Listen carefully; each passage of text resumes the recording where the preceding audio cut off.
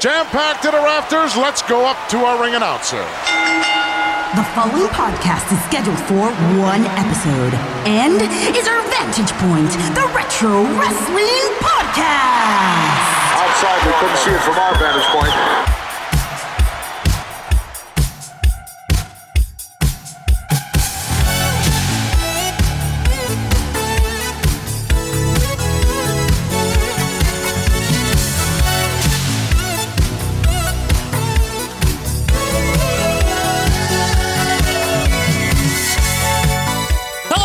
Wrestling fans, and welcome to our Vantage Point, the Retro Wrestling Podcast. Thank you guys for being with us here for episode 241, the season premiere here on Monday, October the 4th, 2021. We're here to romp you through the world of retro wrestling as always. I'm Joe Murata. I'm joined by Michael Quinn. How you doing, Michael? Howdy doody. May October the 4th be with you? Oh, right. It's that. Yeah, it is that. October the 4th be with you. Yes, of course.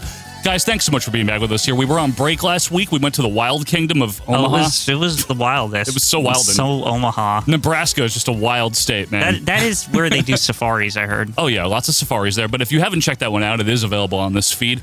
We reviewed the Saturday Night's main event from July of 90. But Quinn, this week we are back to kick off a new season. Yes. And we all know what that means. We got a new opening segment, the new Royal Rankings. We will be reviewing something. But before we get to any of that, we want to remind you guys to follow us on Twitter at OVP Podcast. You're going to get daily posts, sometimes GIFs, pictures, an occasional clip, things like that. But don't count on the clips. Don't try to. Don't. It's not going to be every day. And you can do that, of course, on Twitter at OVP Podcast.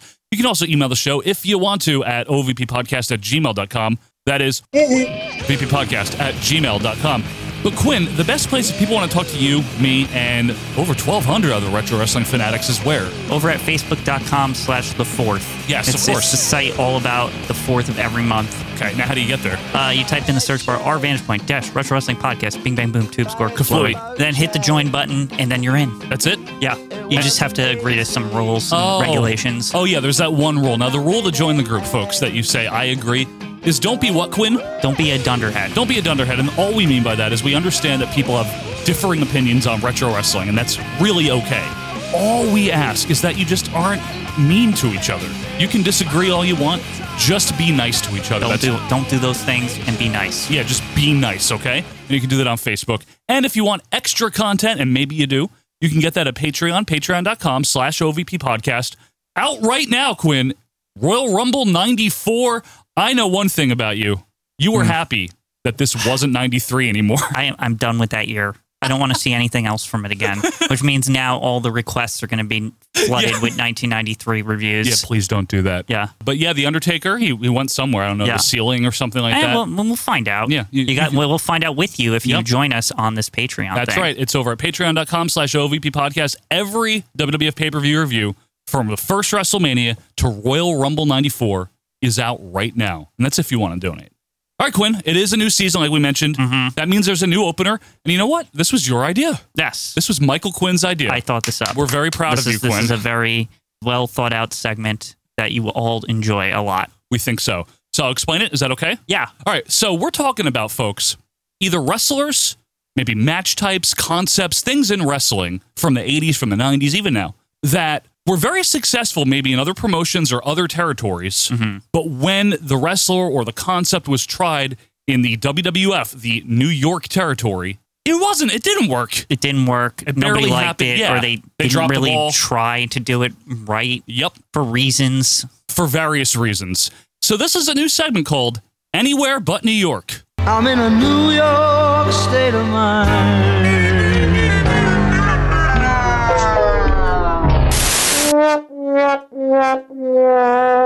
Stupid. Anyway, so Anywhere But New York, Quinn, we're talking about wrestlers. We're talking about things that were very good elsewhere that we like too, but that just didn't work for whatever reason in the WWF. And Quinn, this was your segment, and this is also your pick. Who are we talking about today? We're talking about Tony Anthony, or, you know, that plumber guy, T.L. Hopper, you might know him as in the New York state of mind. Yeah, there you go. Sometimes if you gotta get a little mean, and you gotta get a little nasty, you know, you gotta peel everything off, and then you gotta get real wild, and then if you gotta go down, and you gotta pull somebody's eye out.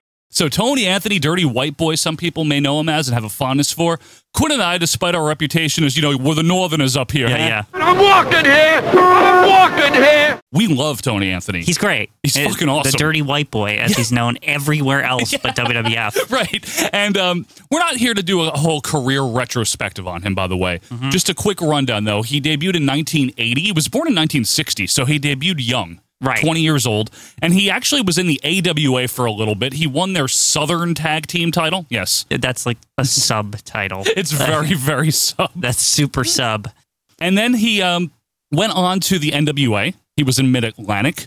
He then went to Southeast Championship Wrestling, which became one of our favorites, Continental Championship Wrestling, or the Continental Wrestling Federation. A lovely little federation where, Vince likes to say anything can happen in the World Wrestling Federation. Anything can really happen in Continental. It's insane over there. Continental, like that Eddie Gilbert era and stuff like that, with Gordon solely on commentary. Where he's like, I don't know, he seems to be in charge of everything, but he technically isn't. But everyone kind of kowtows to him. Yeah, it's just kind of like if Gordon says it, okay. Well, you are suspended now, or whatever that was. Remember? He just he'll. You know what the thing is? If the wrestlers don't believe him in that fed, he basically will be like, I got the owner on the line, and he says that what I say goes, or whatever. Like that's. I'm gonna get Bob Geigel on the line right now. He does it a lot too. He has like a phone next to him almost all the time. It's great. Yeah. I do have Bob Geigel on the phone right now. And that's where Tony Anthony, I think, in my opinion, really came of age, so to speak. He is so good down there. He's a small guy. He's like 5'9", 5'10", 200 and something pounds. But his style in the 80s particularly is very rough, aggressive, kind of realistic, down-to-earth wrestling style. Right. It's not fancy by any means. No. It's not flashy. And maybe that's part of the reason why Vince did what he did with them, unfortunately. But he had some great success in Continental. He also was in the USWA, right, Memphis territory for several years. Seen him there, and he's kind of like treated like a headliner or something, which is kind of funny because of the character he is. Yeah, exactly. And Southern Rockers, baby, you get ready, baby, because you're looking at the new USWA World Tag Team Champion. His whole deal is he just wants to fucking wrestle and kick people's asses, basically. Yeah, that, and he's got the dirty white girl. Yes. Like the opposite gender version of him. Yeah, he does have that. Which I always thought was great. I love the idea that he's got a girlfriend. He's got a lady. Smelly looking guy has like a female equivalent to him. Right. And it's funny. I'm trying to get Tony reinstated. I know he come out and he was mad and he asked for a loser leave town, and Guy Coffey come out and said, fine, if that's what you want, you can have it. He also then, after USWA, went to Jim Cornette's Smoky Mountain Wrestling for several years. Yep. And then, again, a great place for him. These are all Southern territories. This type of character, whether he's a heel or face, people relate to it. Yeah. You know what I mean? It's just he seems like an everyman. Yeah. Got a beard. Sometimes a good physique in the early days, and then later on a little doughier. Like Sandman physique.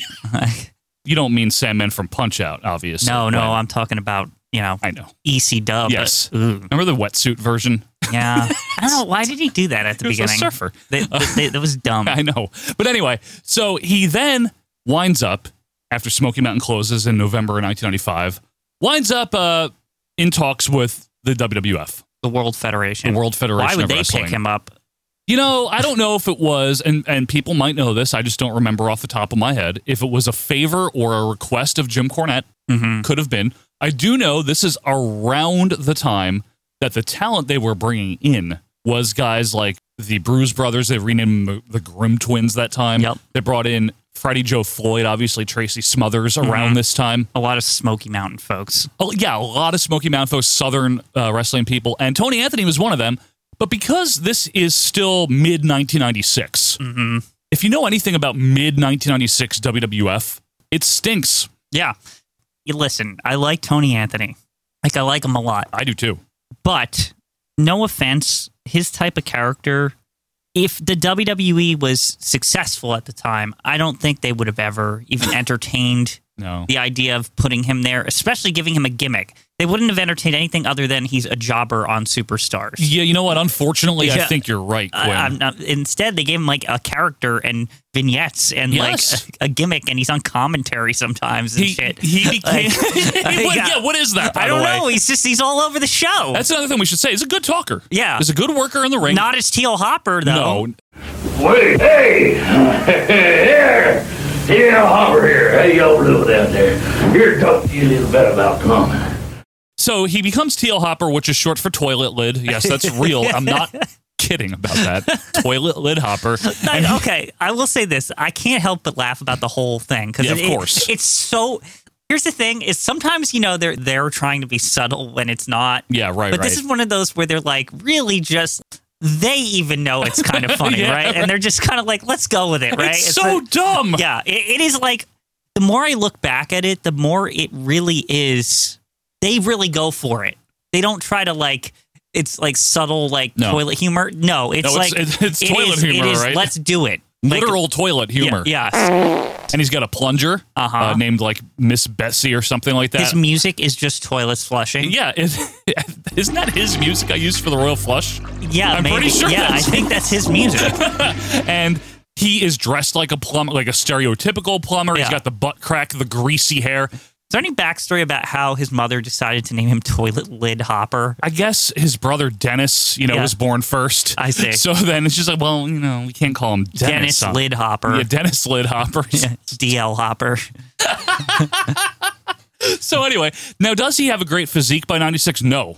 And that's like, you could just see that with your eyes. So why don't we emphasize it by having a sloppy wife beater on? It's all butt crack pants and shit. Butt crack pants, and he's got like a stain on a white shirt.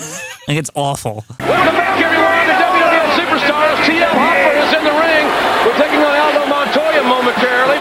I know they have to pay him, right? So it's not like they're like, he's working for free. But do they really expect this to get over? There's no way, right? Well, okay. Come on. I don't think they expect it to be like, I don't think they're going to be selling T.L. Hopper gear or anything. Well, you could sell foam plungers. Come on, man. I know. Shove them up your friend's ass. But, I'm sorry. Did someone say but? But I think what they really wanted was a guy that they could hype up for like 3 weeks, and then he loses to people all the time. Jobber with a gimmick? Yeah. Which is what they did with Freddie Joe Floyd and all them. Same thing, yeah. Alex Porto. Let me ask you a question. Because a lot of people, when they want to exemplify how bad the WWF was in this period of time, they point to things like T.L. Hopper. Rightfully so. And they're like, how dare they do that to Tony Anthony, blah, blah, blah. But can I ask you an honest question? Would Tony Anthony, just as Dirty White Boy, would anyone have even given a shit in 96 WWF about him? No pun intended, you mean? No. Right? Well, okay, wait a second. He's the kind of guy, actually. Okay. That would work on WCW Saturday Night. WCW? Yes. Specifically Saturday Night Canon. He's not making it to Nitro. Okay. I'm sorry. And maybe, if he did pop something on Saturday night, because sometimes pop a squat. You know what I mean? Like sometimes on Saturday night, some guys would like shine or something, and they would give him a shot on Nitro. It's real. No, true. And then someone would can them. Oh, come on! The point is that he seems more at home over there, right? Because that's the land of like creative jobbers.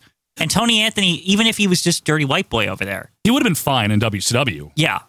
He really would have. They really missed the boat on his name, though. They could have called him John Hopper. Yeah. There was a lot of things. There were other things they could have done. I hate that the toilet part's in there. Like, they could have kept the lid, but like maybe like... They don't need to keep the lid either. Get the lid out. They could have called him Outhouse Jack. I don't know. They could have called him a lot of different things. Plunger Hopper, or P Hopper. Plunger Pete. P Hopper works because the P... Yeah, P Hopper. His finisher could have been called the Downstream. I don't know. Yeah. You know what I mean? But anyway... Leak. Leak. Just leaky. Yeah. I guess his best match was against Duke Droese, the dumpster. They wanted that to be a feud, too. It was one. And they tried. It's like the garbage man versus the plumber. Welcome back, everyone, to more WWF Superstars. We are pleased you have joined us here this week. T.L. Hopper, Wrestling Plumber, ready to lock up with Duke, the Dumpster Droese. And you called this the home improvement match, did you, JR? That's what it is. Try to get Tim Allen, Tim the Toolman Taylor to be the official, but... They both have dirty jobs, but somebody's got to do it. I think they said this. They probably did. JR or someone. With Kurt Hennig. Yeah, of course, with the pencil. Like, you know what I mean. That's the kind of shit they do. So this is a bad era for WWF, so why not bring in Tony Anthony? See, I don't know. He's small, stature-wise, like 5'9", 5'10". He does look like he could kick someone's ass, though. Well, that's the thing. In the right context, he certainly does. But here, when they're going to dress him up like a plumber, I mean, it's definitely not up Vince's alley at all, this guy. The thing that I find so surprising about this guy is that he was around for quite a while, because after they like got past the initial he can win some matches thing and then he always loses. Yes. He started like being one of those like weird background characters if they were like doing something in Titan Towers or like they were fighting in the back. And I feel like there was incidents where like Teal Hopper's actually like plumbing. Well, like you know what I'm talking about, right? Like where something else is happening and he's back there. There's the SummerSlam 96 pre-show at the Gund Arena. Remember, it was like this. Todd's like, we're going to be at the beach. And it's really just they're in the back of the fucking arena and there's a shitty pool. This is what it's all about. We're going to have the huge bikini beach blast off. We're at the beach. It's a pool, you asshole. Oh, right. I remember this. I know where this is going. Yes. And everyone's swimming around, and all of a sudden, some brown thing is floating in the toilet. Everyone's Dookie. A dookie. Everyone's all disgusted except one man.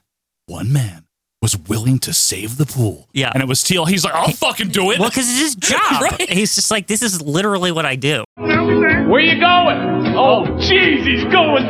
No, don't touch it. The worst part is he picks it up with his hand. Yeah, well. I mean, he's used to doing dirty jobs, so this is not really an issue to him. But he does, and he saves the day. And then, you know, Sonny and Sable and all them can go play in the pool. And hate each other. Yeah, whatever. Whatever it is. Now, he does have one more little WWF run that we have to mention. It's after Teal Hopper. He got the runs. Sorry. Very, very good, Quinn. Yeah.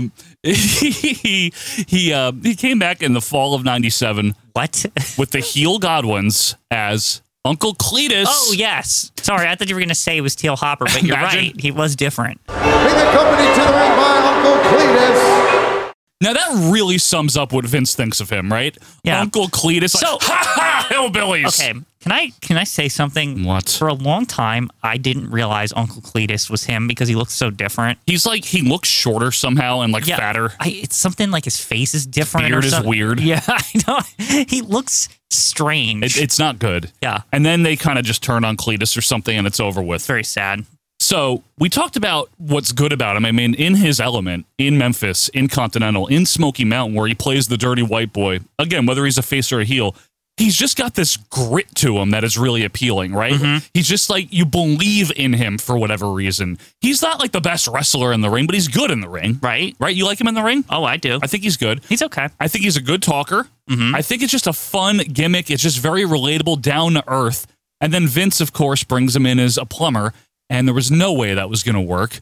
But I would also say that I don't think it would have worked as Dirty White Boy in the WWF either. Hell no. Right? None of this was ever going to work in WWF. He's just not that kind of guy. I like him a lot, too. And Yeah. that's the real shame. Honestly, if anything was going to work, it would have been Dirty White Boy, but they would have had to change the name to, like, the Rough Guy or something. Like, I don't know, like, just not... There's weird... That doesn't sound okay for, like, main, like, national Dirty White Boy. Yeah, you're right. In 96. Yeah. They could have kept the persona. All they had to do was just change the name. Just change the name, right. You know, not to the Rough Guy, thoh, please. Let's not call him the Rough Guy. I don't know. Just something that's not that, but, Right. like, it's the same, like, he's a rough and tough dude. Like, you know, that's all. Rough Ralph. Rough Ralph. I don't know. You think of names. How about we Let have the us know. Teal Hopper name generator or Yeah, there something? you Like, go. make a better name for him. You know, I'm also surprised he didn't rise up in WWF in like 1990 when they were bringing in people like Pez Whatley and Black Bart and shit like that. You know He what I probably mean? saw the writing on the wall that he wouldn't make it there. See, the thing is, I think half the reason he came was because wrestling in general was like dying. Yeah. And yes. and so maybe he was like, I need to make some actual money here. Right. And keep going. And I'll be a plumber in WWF if they're going to pay me. I don't give a shit. I think, you know what I mean? Yeah, no, I think that's pretty much, Quinn, his actual thing. It's like, I know the gimmick stunk. I needed the job. It was just a job. I did the job. I didn't try that much, but I did the job. Right. Exactly. And it is a dirty job. This was a dirty job to do. Somebody had to do it. But this is a great pick, Quinn, because this kind of exemplifies what we're going for here. Someone that we really like, that was very successful, very good in their element, right? In the territory, somewhere else, but didn't work in the WWF. So, folks, we'll take suggestions, right? Yeah. No reason not to. Definitely suggestions for this one. So, first of all, let us know what you think of Tony Anthony. Was there a way that WWF could have made it work, and when? Maybe not 96, maybe some other time. Let us know that on Twitter at OVP Podcast. Join the group, shoot us an email. And also, if you have any suggestions for anywhere but New York, be sure to let us know those as well. Quinn, when we come back, it is the first of the new Royal Rankings. That's right. This time around, it is the best WWF pay-per-views of all time. The first 2 are coming out of the tank. We're going to see where they rank. That'll be coming up right after this. Hey, baby, if you're feeling down, I know what's good for you all day. Dangerous Doug Gilbert. You think you're somebody. You call up the promotion. You wanted a shot at the Smoky Mountain heavyweight champion. Well, that was fine and dandy, tough guy. I come strolling into town, and I put this on the line. It took me a long, hard time to get it. But what did you do? This right here, it don't matter anymore. You understand what I'm saying, Doug Gilbert? You took the dirty white girl, and you pile drived her. Now, you can bust me in my head. You can try to rip my eye out. You can try to break my leg. But I don't give a damn about none of that. But there's one thing you will not do on the face of God's green earth, and that goes for every living person walking, breathing. You do not put your hands on the dirty white girl. So, Doug Gilbert, I'm not worried. I'll put the title on the line. All I want is you in a ring to where I can get my hands on that big bucket head of yours, because you ain't nothing but a crybaby, and I'm taking you out. So get ready, tough guy, because I'm going to beat you up. And now, back to your romp through the world of retro wrestling. OVP. And welcome back, wrestling fans, to our Vantage Point, the Retro Wrestling Podcast, episode 241. Thanks for being with us here. Monday, October the 4th, be with you, 2021. Quinn just got back from the TL Hopper. Yeah. Get it? It was a big boy. In the toilet. Yeah. It's funny. Toilet boy. It's a big hat. It's funny. Anyway, guys, we're going to be doing the Royal Rankings in a second here, but we wanted to mention the Patreon one more time. We're not trying to get rich here. Don't worry. We're not going to bore you with like a 10-minute plug. The reason we do Patreon, Quinn, correct me if I'm wrong, is because we want to give extra content to the people that support us. That's one reason. What's the other reason? It's fun. Oh, that's right. It is fun. There you go. And at patreon.com/OVP podcast, you're going to get the 2 extra shows that we do. The 1984 canon comes out weekly, every single Friday. It's $2 a month. It's where we are live watching every episode of WWF Championship Wrestling all the way back to January of 82. Right now, we are in March of 1984. We occasionally do some MSG shows as specials and things like that. You just watch it along with us, or you can listen in the audio-only version. It's kind of just like watching wrestling with your friends. Yeah, it's just hanging out. Hanging out. Conversations happen. Yeah, it's great. Try it. Really, try it. $2 a month. It's fine. And then also on the $5 tier, that will get you the 1984 canon. And for $5 a month, you're also going to get every WWF pay-per-view review in order. We started with the first WrestleMania. Out right now, brand spanking new for October, is Royal Rumble 94. Obviously, that means, Quinn, next month, the biggie, WrestleMania 10. The big one. We'll get to see what we really think of that in this modern perspective here. That's true. And if you want our thoughts on all those pay-per-views, you can get them there on Patreon. Again, $5 a month. That's the max you have to pay for any of our stuff. And if you want that, go to patreon.com/OVP podcast. We'd appreciate you giving it a try for the rest of October. Yeah, you could try it. Just try it. You can cancel if you don't like it, and that'll be it. We won't be offended. No. People do that. It's okay. We like when you try it. We like... I like to play. Yeah. We like when you try it, and above all else, we're thankful that you're even listening. Yep. All right. So, Quinn, the Royal Rankings, the new one. Yeah. It's new. It's new. It's new. So what are we doing this year season? This year? Yeah. This year we're doing WWF pay-per-views, the best ones and the worst ones. But what is the Royal Rankings and Royal Flush? Well, each season before the season starts, we ask you, the fans, to give us a list of your top 10 of something and your bottom 10 of something. Like we said, this season, it's WWF pay-per-views. That's right.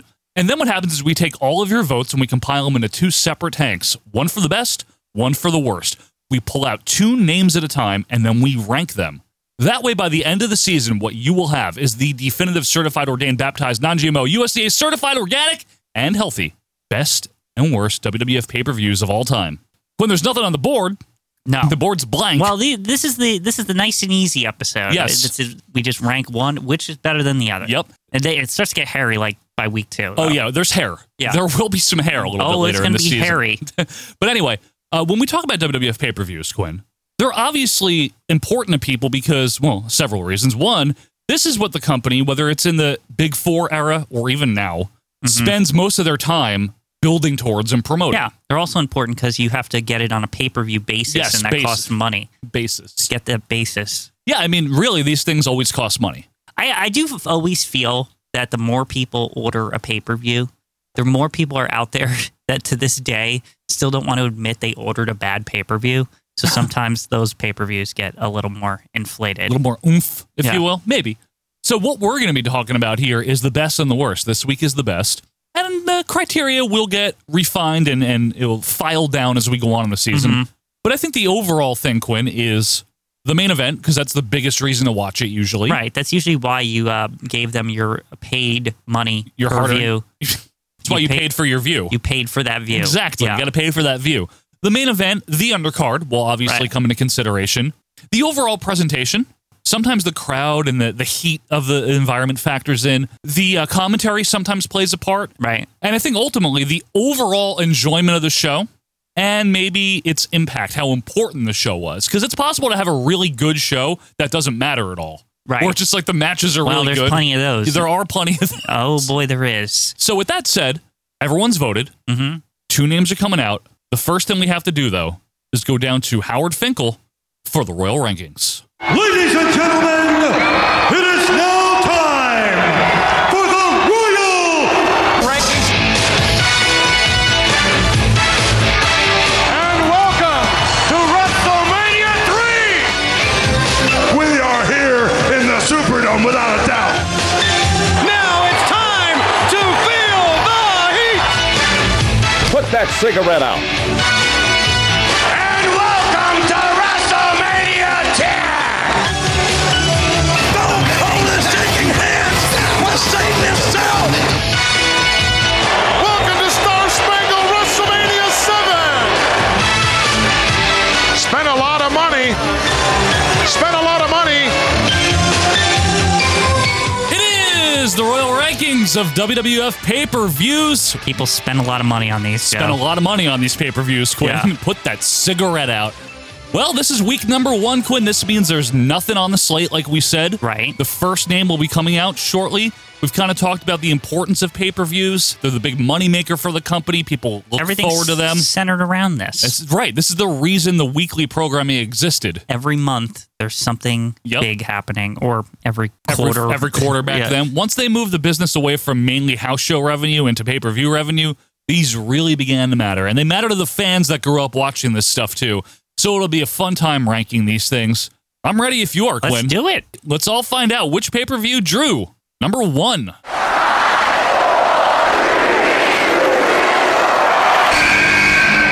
It's the ultimate challenge. It's WrestleMania. The Ultimate Challenge, WrestleMania 6. The Ultimate Challenge. We love this pay-per-view. Oh, We've talked a lot about it. Yeah, we have a review available in the archives. Yeah, you can check the archives on archives.org. Not that site. Yeah, don't go there. don't try that. It's not there. But WrestleMania 6, a sentimental favorite of many, many people, and I'm sure that's why it made this list. Oh, yeah. Voted in by the fans. Just to clarify, if you're new, Quinn and I don't vote. We just rank. You guys voted. And this card has like 73 matches on it. It does. And it's like 3 hours and 40 minutes It's or something. long, man. Long. And you know what? It doesn't feel long, though. It doesn't feel long. That's what she said. I think that's really what's so interesting about it to me. I agree with you. So WrestleMania 6 is April 1st, 1990, Skydome. The first WrestleMania to be held outside the U.S. Everyone pretty much knows that. International. Yeah. You know, it's like International! just literally like a couple miles from the border. Yeah, literally. I hate when they would do that. Well, it is a different nation, though, to be fair. And there were 60-something thousand people there. It's a nice big crowd at the brand new Skydome, which had just opened in 1989, is now the Rogers Center. Who cares? Want to start backwards from the main event? Sure. Okay, so the main event, the main draw of WrestleMania 6, the build for this in earnest began at Royal Rumble 1990. Right. There was an encounter. There was an encounter between Hulk Hogan, the world champion, and the Ultimate Warrior, the Intercontinental champion. Kind of randomly ran into each other due to the only foes provision of the Royal Rumble. Did anyone tell Hogan that, by the way? He never thinks that. He never seems to remember he was that it's only on foes. That thing we reviewed recently. I know, it's but like everyone's got to be Hulk Hogan's friend. Like it's like fuck you. You know what I mean? And it does come down to a point where it's just the two of them in the ring. They're not the last two, but there's just a break in the action where it's only the two of them. In between one of those 2 minutes and everyone's eliminated. It's just them. Look at this! Look at this! My God! Hulk Hogan and the Warrior! The crowd in Orlando goes wild for this. They basically say that this is what we want the main event to be. Yeah. And the WWF didn't need to do anything else. They really didn't. The crowd was like, yeah. Right. Like, duh. Like, we want to see Hulk Hogan fight Ultimate Warrior. Right. So that's what they did. And they built to it very quickly, just throughout the winter heading into WrestleMania with Hogan and Warrior kind of saving each other, but then everyone would get all testy about it. Yeah, Earthquake in the brown. Right. Yeah, and there's a lot of... Everyone knows all the things. Yes. I think the draw here, for me personally, always has been the double title thing, that both of them are on the line. Champion That's versus something champion. that no pay-per-view had. No. No, literally, they never did that before. That was very attractive over just like a standard like match for the WF title or whatever. Totally agree with you. Title for title on the line. The Ultimate Warrior on television, undefeated except for that one loss to Rick Rude at 5. Mm-hmm. And Hulk Hogan, very rarely defeated. Obviously, the controversial thing with Andre. Yeah. February of 88. $1 Million Man and everything. $100 bills falling out, all that stuff. So the main event, that is a tremendous main event. We've talked about this before on paper. I mean, what a great main event. That's a draw. That's a something draw. people will actually pay for. And both guys are faces, too. Both guys are fan favorites. True. You get kind of a little bit of a newer generation with the Warrior fans. Yeah. But Hulkamania is still very much running wild. Hulkamania is running it. Absolutely. It's running the show. But on the undercard, Quinn, let's just run down the matches in order now from the opener. Well, the dark match, if you care, Paul Roma defeated the Brawler. Nobody saw that. Should we have a rule that should not factor in the dark matches? No. It's like nobody saw that. Let's be honest. No one saw that. So we'll just talk about the match real quick as we go. So Rick Martel defeated Koko in the opener, which is a nice little quick opener. I love that opener. Me too. Because first of all, Martel's music is like blaring through the arena, I love and it's that. very good. And his hair is really good. Mm-hmm. Koko fighting with an ice bridge. Yes. All that stuff. So this actually, it's interesting. This match sets the pace for the commentary, which is another draw on this show. That is, Quinn, because Jesse and Gorilla doing their last pay-per-view together, by the way, are the most fun, I think, with each other They're they've ever been. stellar. They really are. This is like one of their best performances together. It is, Quinn. They're having so much fun, but they're still being serious when they need to. They're not bitchy with each other like Survivor Series 89. There's so many like memorable things that they say. Robert Goulet reminded me a little of Axl Rose. Axl Rose? Yeah. I'm not familiar with Axl Rose, Jeff. From Guns N' Roses. Oh, Guns N' Roses. Okay, that Axl. They spent a lot of monies on this. Right, mustard on your lapels. Mustard on the lapels. All that stuff with Jesse talking about Dusty Rhodes and all that stuff. It's such a fun time. Hasn't she ever heard of Slim Fast or whatever that stuff is? You're going to get that on CD, right, Gorilla? Yeah, CD. Like Terry, Tyrell, and Jade. Yeah, I don't know anyone. That whole thing. Anyway, so Koko loses to Rick Martel. Nice little opener. And then we get a biggie right off the bat here. Match number 2. Demolition going for the three-peat. The three-peat. They have lost the titles to the Colostomy Connection. What does that mean? That's why I didn't stutter, Jess. Yeah. So Andre and Haku are the tag champions. Andre, obviously, in much deteriorated health here, barely does anything in the match. But he puts on a moment He in does. the end. He, even in this is Andre's send-off, if you will. Yes, it was. And I feel even hurt, Andre did what he needed to do here, and it got a huge pop when he turned on Bobby the Brain. Yeah, because Bobby, after the match, obviously Demolition wins. We'll get to that in a sec. But after the match, Bobby gets all up in Andre's face. I'm the fucking boss. I'm the fucking boss. He paintbrushed him, Jess, Yeah. And Andre gets to remember my cart. Yeah, and then Andre kicks everyone off the cart, and then he goes, and he finally gets to wave on the cart, and everyone's cheering for him and not throwing garbage at him. It is like a perfect circle from WrestleMania 3. It does. It's like cyclical. And that's another thing to break here. The carts. They brought the carts back. Yes. Because how good are they? Is there only 2 overall WrestleManias that use the carts? Yeah, 3 and 6. Because they didn't bring them back at 8, where it would be the only other usage for them. Yeah, that would have been cool, actually. Yeah. But the carts add to the ambiance, in my opinion. But let's talk about Demolition, Quinn. You and I have often said this is like the height of Demolition. Uh-huh. Their entrance on the carts. Oh, it's very good. They're like doing the both hands up. It's excellent. And then when they win, the pop for that victory. Over for the cover. It's over. New tag team champions. And then relative newcomer Earthquake defeats Hercules, who was still punching around there in mid-90. Yep, and Gorilla bitches at it. Oh, he sent 1 million people to the hospital That's right. or whatever. 29 men or something like that. And Earthquake we love. We've really developed a real affection for Earthquake. But he's heel here.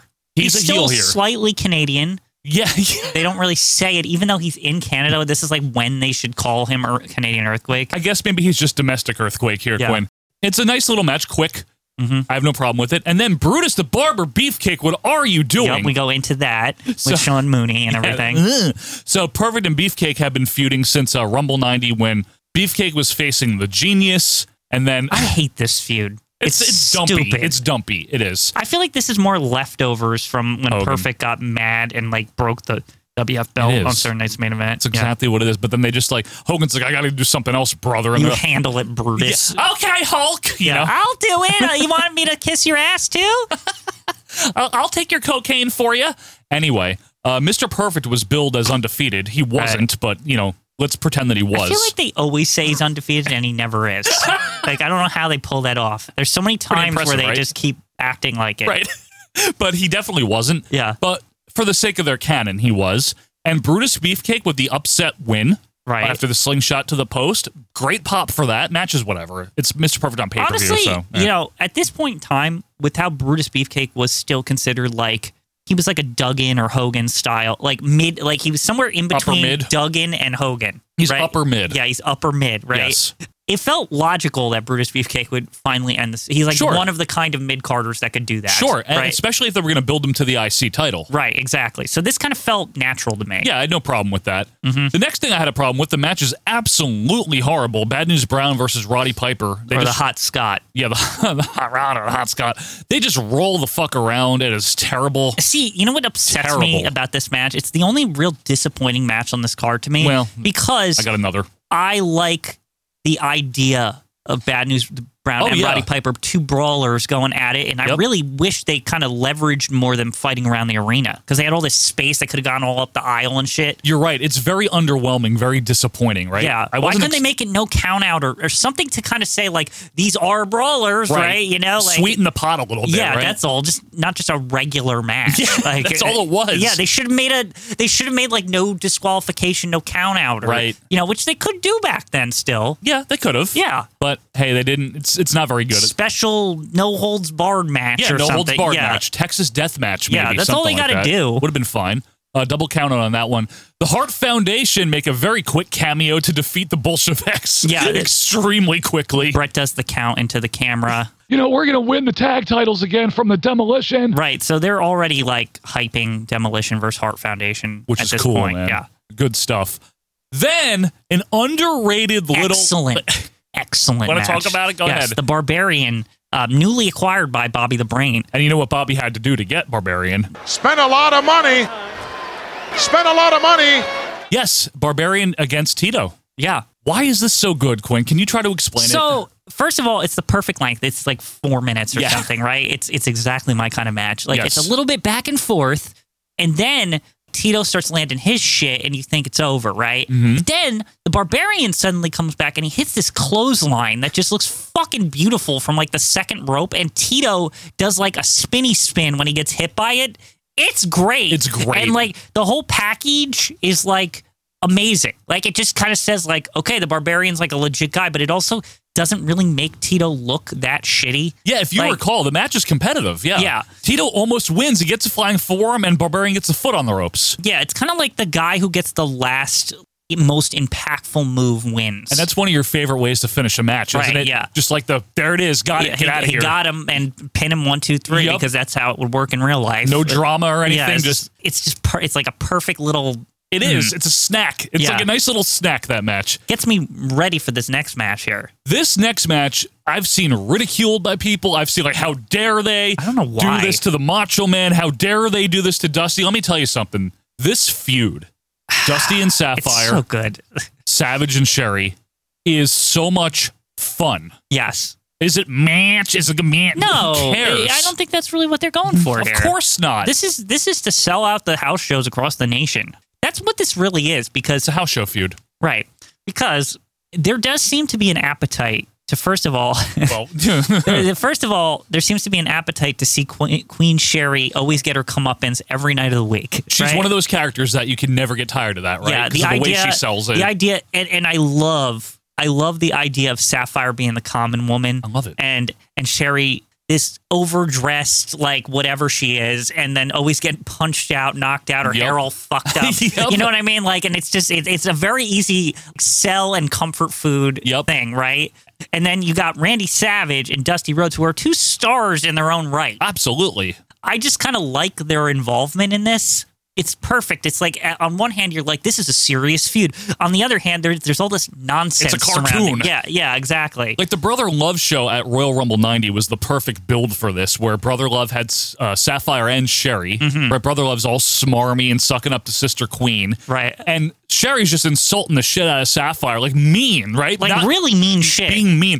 And finally, Sapphire's like, I've had enough of you. And everyone's like, fuck It's like yeah. a massive pop. Yes. And then on top of it, just to sweeten the pot in this WrestleMania thing, right, is that Dusty Rhodes is like, we got the crown jewel, and maybe some kids were not. They're like, what does he mean? Sean Mooney's like, crown jewel. Everyone, you're supposed to be all confused, right? And then Miss Elizabeth comes back, and then that Randy Savage is like, what? He like flips the fuck out. Sherry, of course, starts like jumping up on the second rope, and it's like, no, tearing her hair out. It's just they are lovely. Their reaction to this, and then Miss Elizabeth gets to do the snaps, the to old the Dusty music. wedding snap and clap. It's a fantastic little thing. I love it. And this is where Gorilla and Jess are hysterical. This whole match. Oh my god, they're Jesse is all upset. Wait a minute.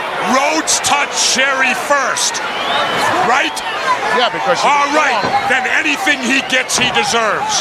He started it. Well, why not let them all get in there, all four of them at once? Wait a minute, Monsoon. Rhodes started it. You're condoning everything. Certainly, because Rhodes started it. Look out! Rhodes touched Sherry first, that. And Liz gets to finally do an offensive move to Sister Queen. Far more active. Yeah. Everything about this is fun. Right. And the right people win. Dusty, not to mention you get the Rona Barrett shit before it. Thank you, Rona. Yeah, we got that. Dusty and Sapphire win, as they should. The faces go over. I love it. Mm-hmm. It's so much fun. The next match is the other disappointing one for me, Quinn. Right. This is the original Orient Express, which is Sato and Tanaka. Sato. He stinks. Shinja, if you're not. Shinja. If you don't, and probably people don't even know who that is. The guy with Hakushi. Yeah. They take on the Hungover Rockers. Right. Shawn Michaels and Marty Jannetty. This is the issue. Okay, Shawn Michaels is like hungover, but he's workable, right? You can tell, right? Yeah, he's like his normal sort of self. Yes. Probably not his best, but still, he's okay. Nobody could really tell the difference. Marty is falling a fucking sleep out there and shit. It's horrible. He's bad out there. Yeah. The best one is Pat Tanaka. Right. He's the star of this match, and that's not saying much. They do a thing you can tell where Shawn Michaels starts kind of taking over. Yeah. Right? It was like... Shawn and Tanaka carry this. Yeah, they just kind of... Shawn's like, okay, I'll just suck it up, whatever. Yeah. I'm a little hungover too, but I can still handle myself. Right. Marty's not even present. And Sato's 100 years old, so... So this is dump. I mean, when you think Orient Express Rockers, most people think of their later match with... The other one. Yeah, with Paul Diamond at Rumble, but this is crummy. It ends by count out when Marty gets the cocaine in his eyes. Cocaine eyes, which is it really sums it all up. Yeah, there you go. Him walking around outside with white powder in his eyes. There you go, Quinn. The next match was Duggan taking on Bravo and kind of a time killer. No offense, I love this because Duggan just hits Dino Bravo with the thing. Oh no, it's funny with the 2x4. Fuck this shit. This is fun. To me, this is exactly what I want faces to do with Dino Bravo. Blatantly cheat because he's so annoying at this point. He is. No, it's like big crony with Earthquake. He's such a crony that no one feels bad for him. No, and he's in his home country. Yeah, when Duggan just hits him with a fucking 2x4 in the back and pins him, everyone's like, okay, we don't care. Good. That's true. And this gives us the memorable bit about Gorilla bitching about Earthquake and the manager's license. Also, how it's not a foreign object or something. That's Steve Allen later, yes. But again, one of those short, quick matches, no problem there. The next one is also disappointing, Quinn. This seemed like it would be one of the top matches on the card. Yes, it really did. DiBiase versus Virgil for, I guess, the quote-unquote vacant $1 million title because, remember, yeah, Jake Roberts took it. I never thought that it was really vacant. Me neither. But anyway, so there seems to be, like, this is kind of a year build if you think about it, because for the first part is where the $1 million title with the cape and the vampire and all that happens. I'm here! Right. So finally, DiBiase has got this $1 million title. It's been kind of going on for a while, right? And they've kind of been, for a while, saying, like, oh, it's never on the line. Yes. Right, and that's what's been angering the fans is that they want they want to see him put the belt on the line, right? So finally, Jake forces the issue by just taking it and saying, "You want it back? Come you get it. Got to beat me." Essentially, forcing his hand and saying that it's on the line, basically. Right? But they do a great job building it. They really do. And then we get to this, and it's pretty underwhelming. It's kind of boring. Well, okay, so I want to say this. First of all, the entrances are really good. Entrances are great. The entrances are great, and then all of a sudden it becomes the wave match. Well, it becomes a wave match in a headlock or a rest hold of some kind. I don't know why. I will say the Avarice promo by Jake is fantastic. So yeah, everything in and around the match is good, but I will say from the bell ringing for the beginning to the bell ending are hideous. However, once the bell rings, all the shit that happens afterwards is fantastic. Yes, with Virgil and everything like that. All of that. Yeah, the DDT. All the post-match stuff is great. The pre and post, just the match. They went out and had a fucking house show match. Right. A sit around, do nothing match. But then the thing is they deliver on all the other parts. Every other aspect wild. is great. Yeah. Yep. So, underwhelming in the ring, though. Then the Big Boss Man quickly defeated Akeem. In a match that I felt like, wow, there was a whole, like, year of this. Again, the Twin Towers are going to fight each other, right? Yep. It's nothing. It's like, nothing. Big Boss Man beats him in 2 seconds. Yeah, which rightfully so. Boss Man should win, but still, it's very brief. His tag partner can't give him a little more trouble? No trouble. I guess not. Then, right before the main event, Steve Allen joins the booth. Right. As Rick Rude, who now, Quinn, let's note this, please, has the slick hair. Can you explain the importance? Yes. So the importance is now that he's more serious, right? Yes. I always thought, okay, I will say this. He went from looking douchey to actually looking like kind of impressive. Yeah. I don't know why the slick hair made him look more muscular or something. Because you know what I mean? Like, so all of a sudden you're like, wow, there's a big dude. Like, he's going to fucking kick this guy's ass, He right? looks legit, whereas with the puffy hair, he looks like a joke. Right. Not a joke, but he just looks silly. And he takes out Jimmy Snuka, who, still had some name cred by this point, right? He did. So, and he just kicks his ass.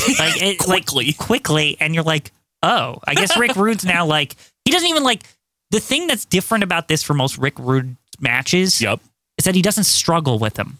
He just kicks his ass and wins against like not a jobber. Right. No, you know what I mean? still got cred. You're right about that. That's why I always thought this was interesting. And you could tell that this is kind of setting up, they want him to be positioned for SummerSlam. Absolutely.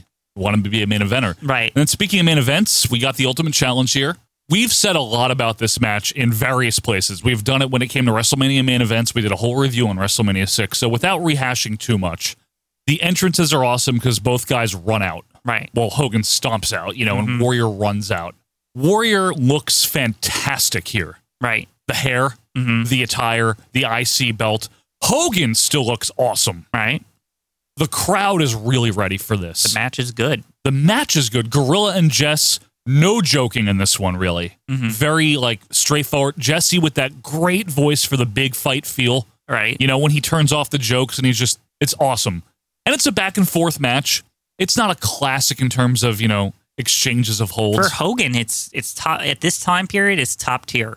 It's one of Hogan's best pay-per-view matches, and it is one of Warrior's best. The Ultimate Warrior has several very good pay-per-view matches. As a 5-star match. Well, from you, yes. SummerSlam 1989. Check it out, 5 stars. I think his WrestleMania 7 ordeal is 5 stars as well. I agree. The whole thing. But I think we gave both those matches 5 stars. The angle, at least, I might have.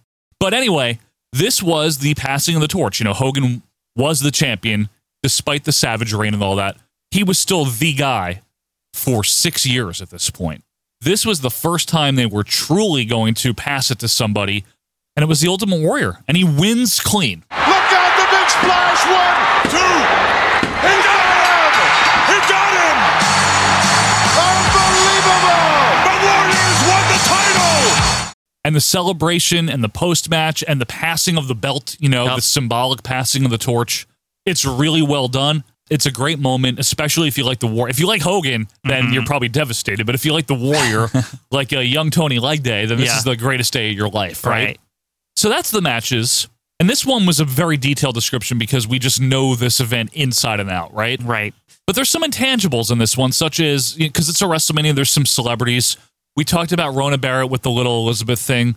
We talked about Steve Allen, who's also very funny with the Bolsheviks in the bathroom, and also the Rhythm and Blues thing. Fantastic. It's all very good. We mentioned the commentary, some of the promos, the Colostomy Connection, all that stuff. This show's got it all. It really does. Top to bottom, this is one of my favorite WWF pay-per-views of all time. Now, Quinn, we know we're not just ranking our favorite. This is scientific. Well, okay, so then who's next? We're going to have to find out who's next. Let's do it. Let's find out who drew number 2.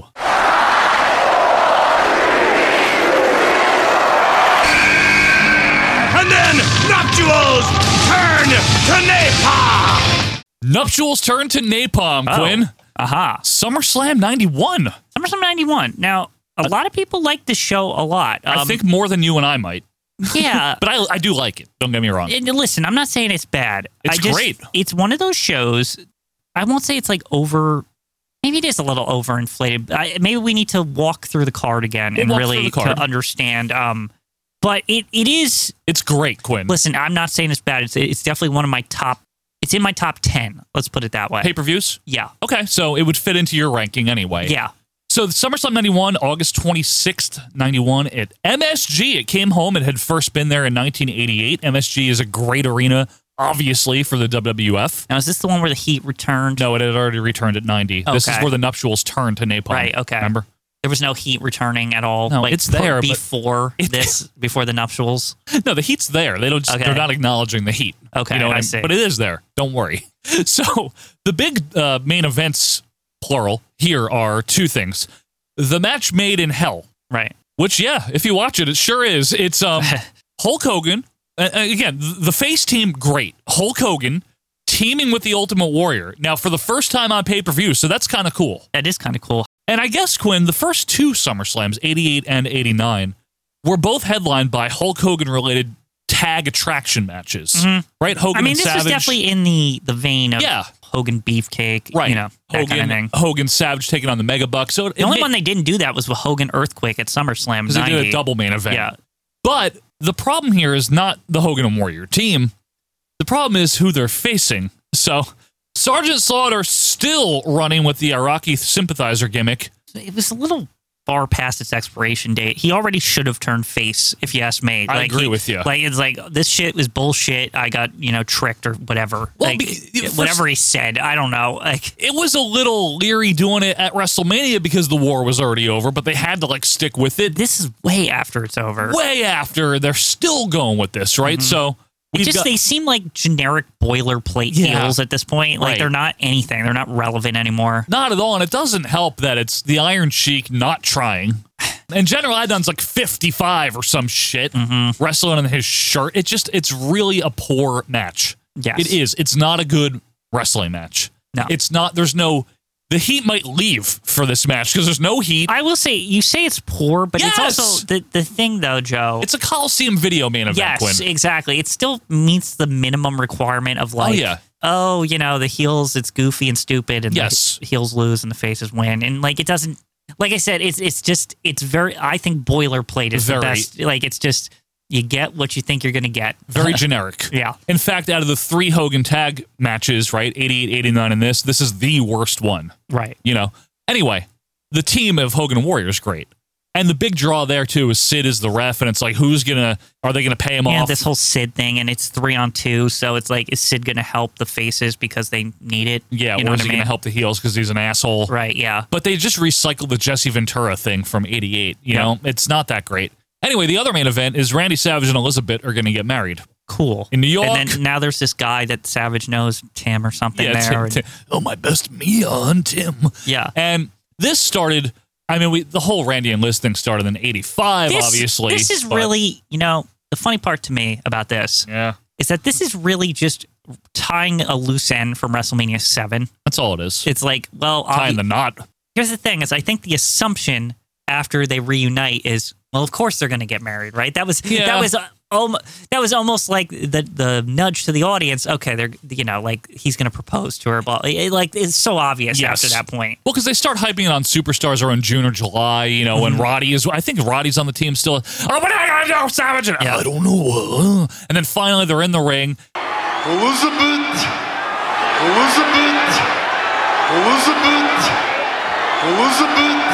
will you marry me? So yeah, we're cordially invited to their wedding. Yep. And it's in the state of New York. By the laws of the state of New York.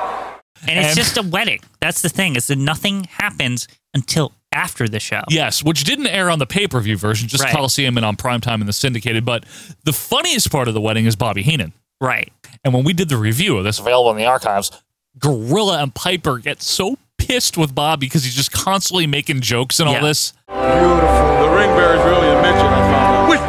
Stop. But if Vince was there, it'd be a lot of stop at Bobby Heenan. Stop at Bobby Heenan. It is fun, though. Yeah. It's a fun little event, whatever. And then the aftermath of the wedding reception with the Snake and Undertaker and all them. It is fun. Elizabeth laughing. Yeah. It's all stupid. It is silly. But let's run down the card now from the beginning. So the dark match, again, these don't matter, but Coco Beware getting a win over Kato. Doesn't affect the rating, Joe. No, not at all. Not officially in the science. Then we got a dopey six-man to open this year, and I say dopey just because it's very pointless, but it's fine. Yeah. The British Bulldog, Ricky Steamboat, the Dragon, excuse me, just the Dragon, and the Texas Tornado. This match feels like, look, all these people that work here. Like we got them.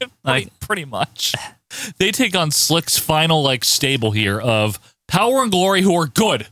Quinn, are they good? Yes. However, Hogan has already defaced them by this point. At Survivor Series. This is surprising that they're still around. They are. They're still there. SummerSlam 91. They're almost the end of their run. Yeah. And the Warlord with his wand. And of course, the W stands for what? Wand. Yes. So they win in a 10-minute stand. Again, very boilerplate. Very open to show up. Yep. Kind of get everyone in the seats. Yep. That's it. Nothing wrong with it, but no, it's fine. Then the one that I'd say this event is most remembered for, Bret Hart, who has begun his singles push in earnest finally. He's taken on Mr. Perfect, the perpetual Intercontinental Champion for this time period. And this is a great wrestling match finally for Mr. Perfect on pay-per-view. It's the best Mr. Perfect match to this point. Yes, it really is. And it takes Bret Hart and Perfect really persevering through injury to pull this off. It's very good. A lot has been said about it. It's like a 4-ish it's star a classic. match. Yeah. It's a classic, right? Kurt is a gentleman. He really did everything he could to put Bret over. Bret has nothing but kind words to say about this match. It is Bret's coming out party. Yeah. The worst part of it is Coach. Yes. But you know what? Okay. So a lot of people might say, this is kind of a one-match card, right? But I don't feel that way about it. I don't either. But I think there's some people who might think maybe that's why we think it's overinflated, right? No. But that's not it. So what's next? So the newly formed Natural Disasters, who are best friends, they love each other. It's very good. They're such a nice team, but they're heels, and they have Jimmy Hart. They defeat the old stalwarts, the Bushwhackers, because when you need to put someone over, put them against Bushwhackers. They got Andre, though, in the sticks. Kramer shirt. Yeah. And he waves the sticks around, but the Natural Disasters still win. Right. Nice to see Andre one last time on pay-per-view. Nice to see the new heel team getting a big win. Very good. Virgil, then. This is one of my favorite things on this show. So Virgil, this has been brewing since Royal Rumble, and even before that, where Virgil finally had enough of DiBiase. Pick it up and all that. Pick it up. The boots. Yep. All the weird vignettes where where even are they? Why does DiBiase have a cowboy hat on? Yeah, why is he at a ranch or something? When did that exist in the DiBiase canon? It just can. Yeah. And then WrestleMania 7, Virgil wins by DQ, I believe it is, right? And Piper won't shut up. Come on, Virgil! Yeah, come on, Virg! But it's all coming to a head here because the $1 million title is again on the line. Where Ted DiBiase, who is now with Sherry, which this just adds to it. I'm sorry, this is already a good thing. Well, Sherry adds to everything, Quinn. Right, she just does. This is the first pay-per-view though that Sherry is now fully converted to $1 million man. Yes, and she's got the new gear and all this shit. Yep. She gets really fucking involved in this. She does. Yeah. In fact, they have to restart the match, don't they? Right. So in Sherry fashion, she's doing fucking karate kicks out there and hitting people with her purse. She won't shut the fuck up out there. Yes. And finally, Like Hebner is just like, get the fuck out. Like they just throw her out finally. Like enough. Because for years this has been going on with Macho King. Right? So it's like, wow, okay. Like and then that makes the whole match shine to me because there's this moment where you're like, oh my God, he might lose the $1 million. Like it might finally fucking happen, right? And it does happen. Yeah. And the crowd goes wild. No.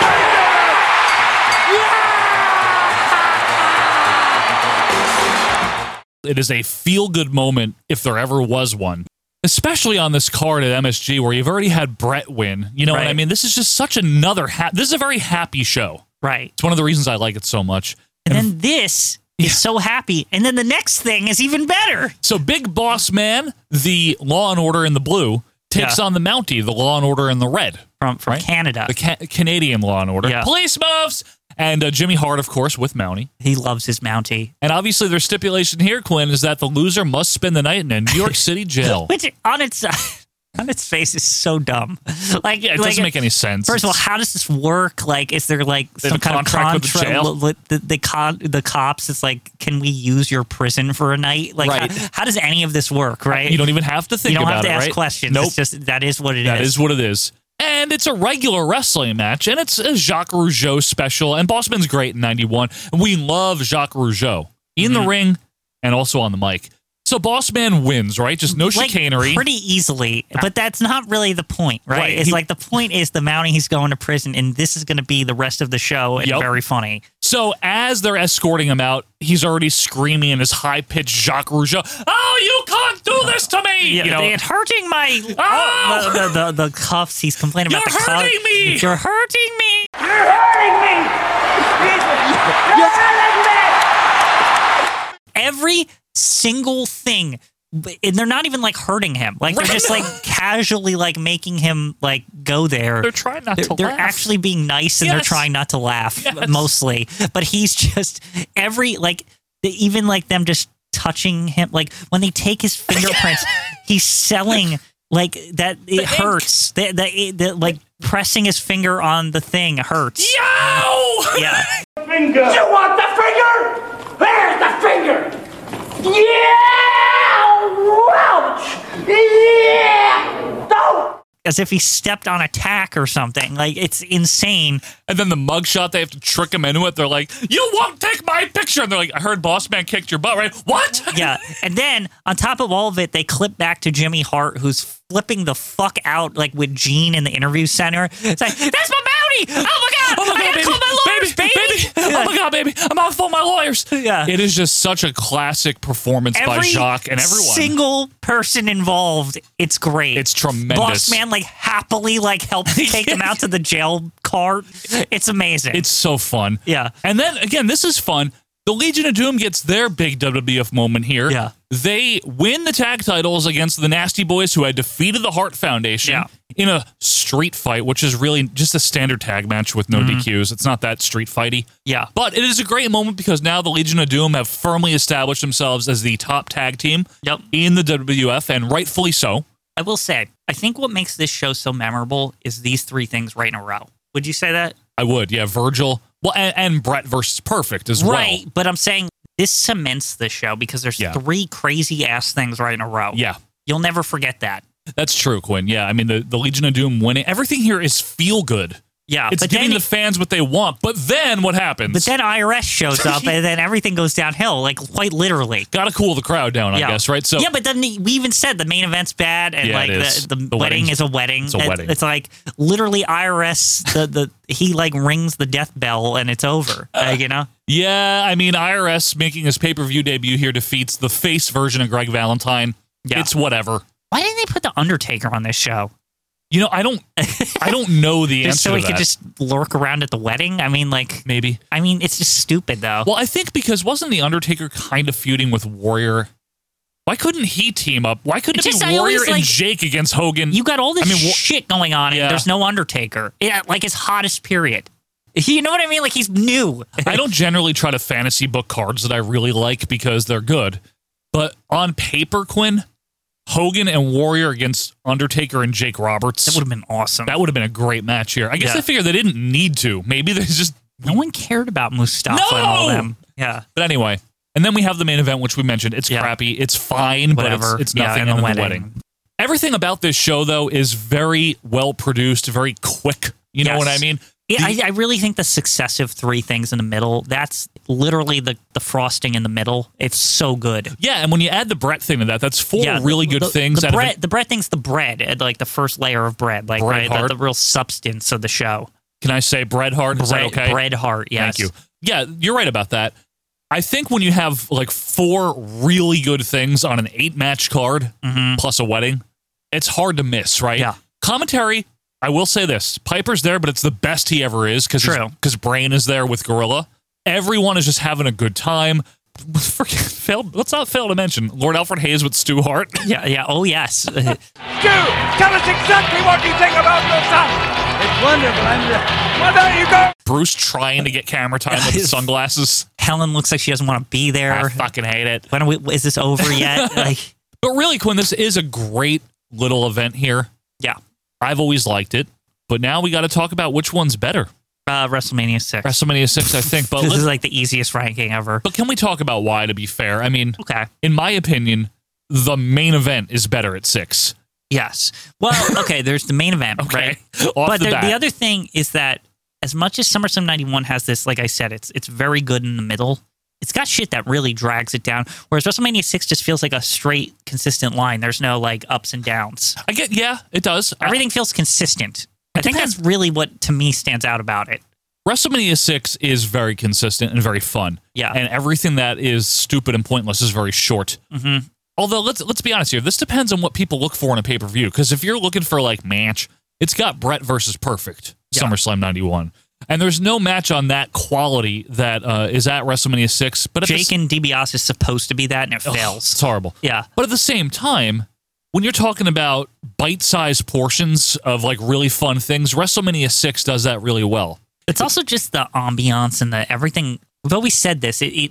It's like the best, worst wrestled show ever or whatever. You know how we kind of describe it that way? We don't intentionally mean to, but like... No, but like... You know what I'm saying? Like, it's always been that way, where it's...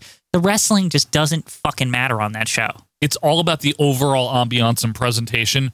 But I gotta say, SummerSlam 91 has a very big moment with Brett Perfect. Mm-hmm. It does. It also has a very big moment for the Legion of Doom. I mean, I don't really care about it, but it is a big deal. And it has the Virgil thing. Right. But none of that really wound up mattering ultimately. Only the Brett Perfect thing did. I agree. Whereas at WrestleMania 6, you know, you got Warrior winning, which some people don't like. But you've got Demolition winning. You've got an overall performance that it's so close for me, truthfully. But yeah, I think WrestleMania 6 is maybe the better show overall.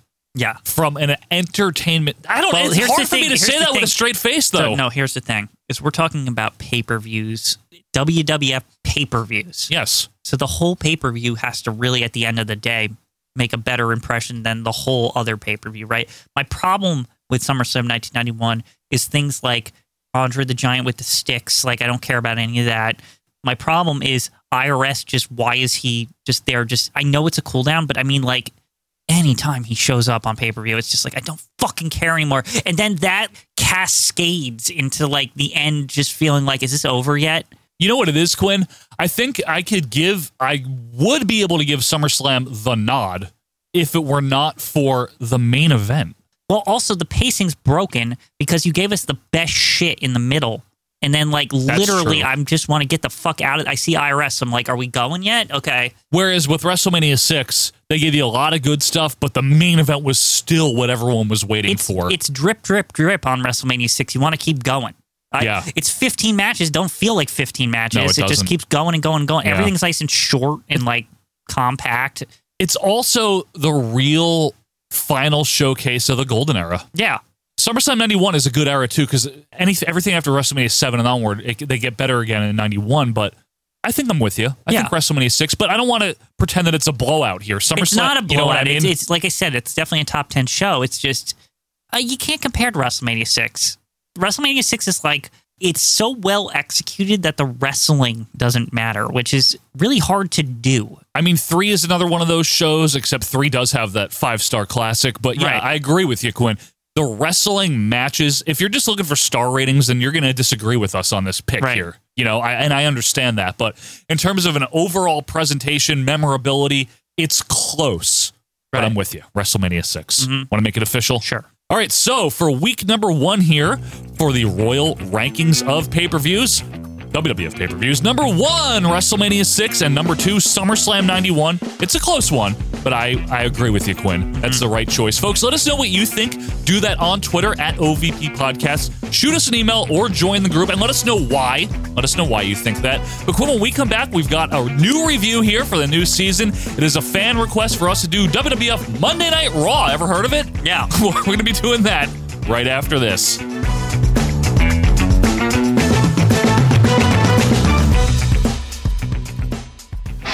WrestleMania, the greatest sports entertainment extravaganza of all time. Live Sunday afternoon, April 1 on pay-per-view. The Ultimate Challenge will pit the skills of World Wrestling Federation champion Hulk Hogan against those of the Intercontinental champion, the Ultimate Warrior. Champion versus champion, title for title. Don't miss the stars, the spangle, the jingle, and the jangle of WrestleMania. Live Sunday, April 1 at 4 p.m. Eastern. Call your local cable system now and order WrestleMania.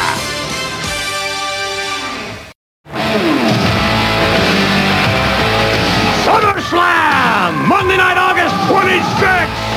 It's the pay-per-view spectacular of the summer! SummerSlam! Hello, wrestling fans. It's time to shout out our friends of the show now. These are other independent podcasters that do their best each and every week to put out a unique program focusing on old wrestling, kind of like OVP. Let's start with the best of Southern Fried Wrestling. We're talking filthy. We're talking unprofessional wrestling podcast. We're talking about Booking the Territory, where you will get your fix of the NWA each week. And then, for a whimsical journey led by one man, Pete Winson, check out Greetings from Allentown. It might be WWF, it might be WCW, it could be Mid-South. So check out our friends of the show. We're talking about Booking the Territory and Greetings from Allentown. And welcome back, wrestling fans, to our Vantage Point, the Retro Wrestling Podcast. Thanks for being with us here. Starting off a new season, episode 241. How you doing there, Michael? Hi. Ready to roll here? Yeah, let's do it. All right, so we're reviewing something, folks, and I just want to remind you guys, over on our Facebook group, there is a pinned post or a featured post announcement, whatever they're called these days, where you can give us specific episode review requests. We will take your requests, we will go through them, and we will try to review everything over time, obviously. We're just going to keep shipping away. The only real rule, if you want it reviewed on the main show here, is it has to be 1 hour or less. Yes. We only do shows that are that length on this main show. Only on the main feed, yes. Now, occasionally we'll have a live review. That's where we'll do some longer stuff, like Saturday Night's Main Event last week. That was a request, but that's only every 10 episodes. Exactly. So you lose you've only 1 out of 10 chance. Correct. So if you want us to review something, you have a higher chance of doing it. If it's 1 hour or less, just post it there. Post a YouTube link or whatever it's on, the name of the show, the date, and we will do our best to get to it. Quinn, this one was requested by a great fan of the show, Graham Hannaford.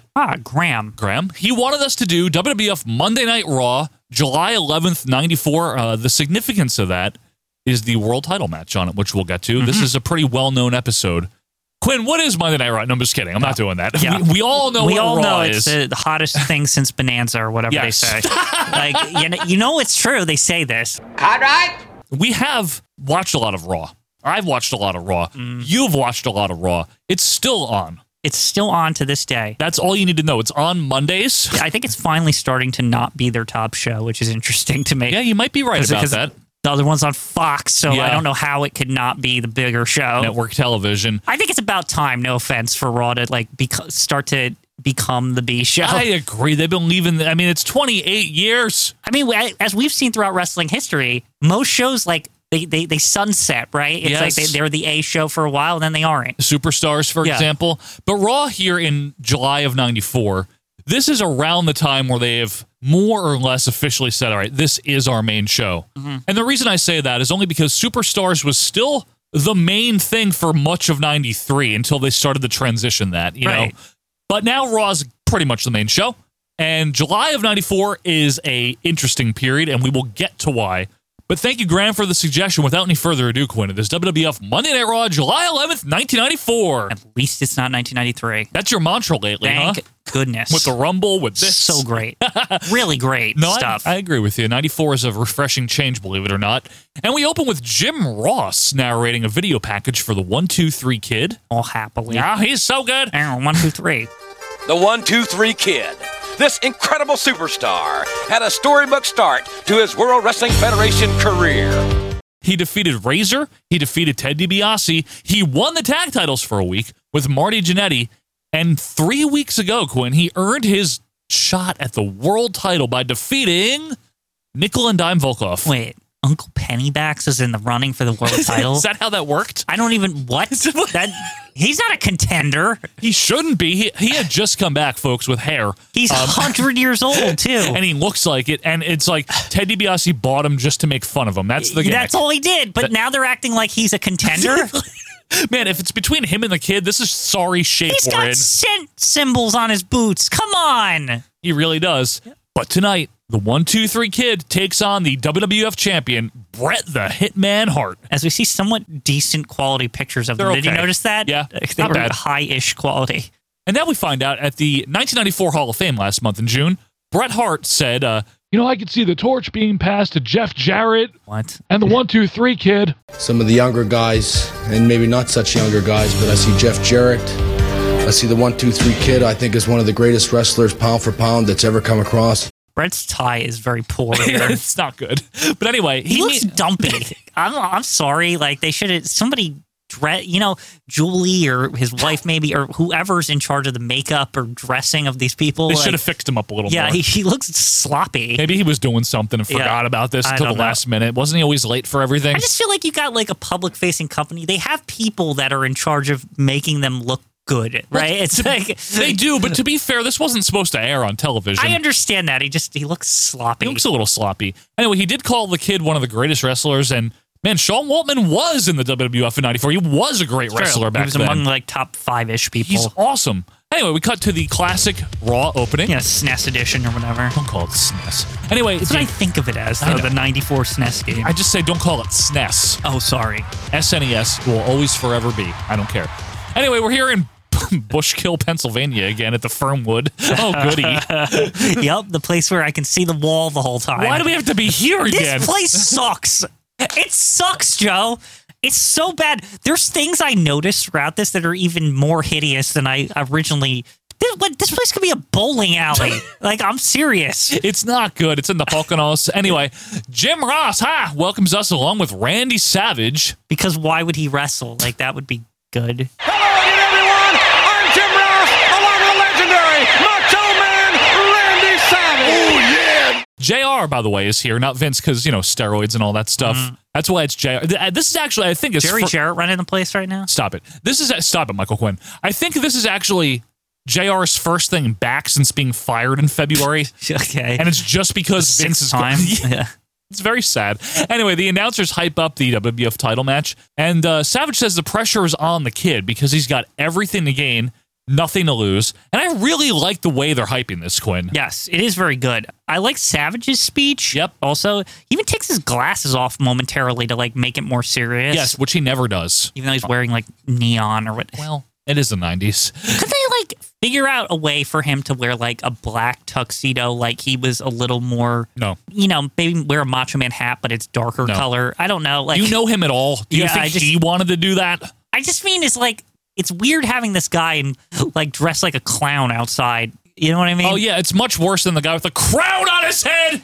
He's a dick, though. Randy Savage is supposed to be a face. I don't know. I know. Babe Ruth. Anyway, the 1-2-3 Kid's fantastic music hits, and he enters to a nice reaction. Upgraded hair, by the way. Upgraded hair, Quinn. Yeah, that's true. Not the mullet. It helped. It's more the karate hair. It's the karate area, yes. Yeah. Howard Finkel will be the ring announcer, of course. And the Kid is all serious, all business, if you will. I like how he's selling this. This is the only shot he's going to get. This is my one chance, Mr. Hitman, or whatever the hell he would say. Earl Counterfeit is going to be a referee here. What? Shirts. Proud Ica Pro. We're still with the shirts, huh? We will never be without the shirts. 20 years ago. I don't give a fuck. Proud Ica Pro banner. Bruce Banner is on display here. Kid has the better hair, like we said. And also, Quinn, He's not doing like the light blue L Kid tights anymore. Lightning that era. Kid, yeah. Yeah, he's doing the black and white attire, which means a lot less lightning, a lot more karate. Next up, Bret Hart's newer theme rips through the Bushkill basement, and the WWF champion enters to a great reaction as well. Because we're going to go on a magic carpet ride, yeah. And listen to this ovation right here. The Hitman's getting ready to come down that aisle. Let's just stop 1 second and enjoy the moment, yeah.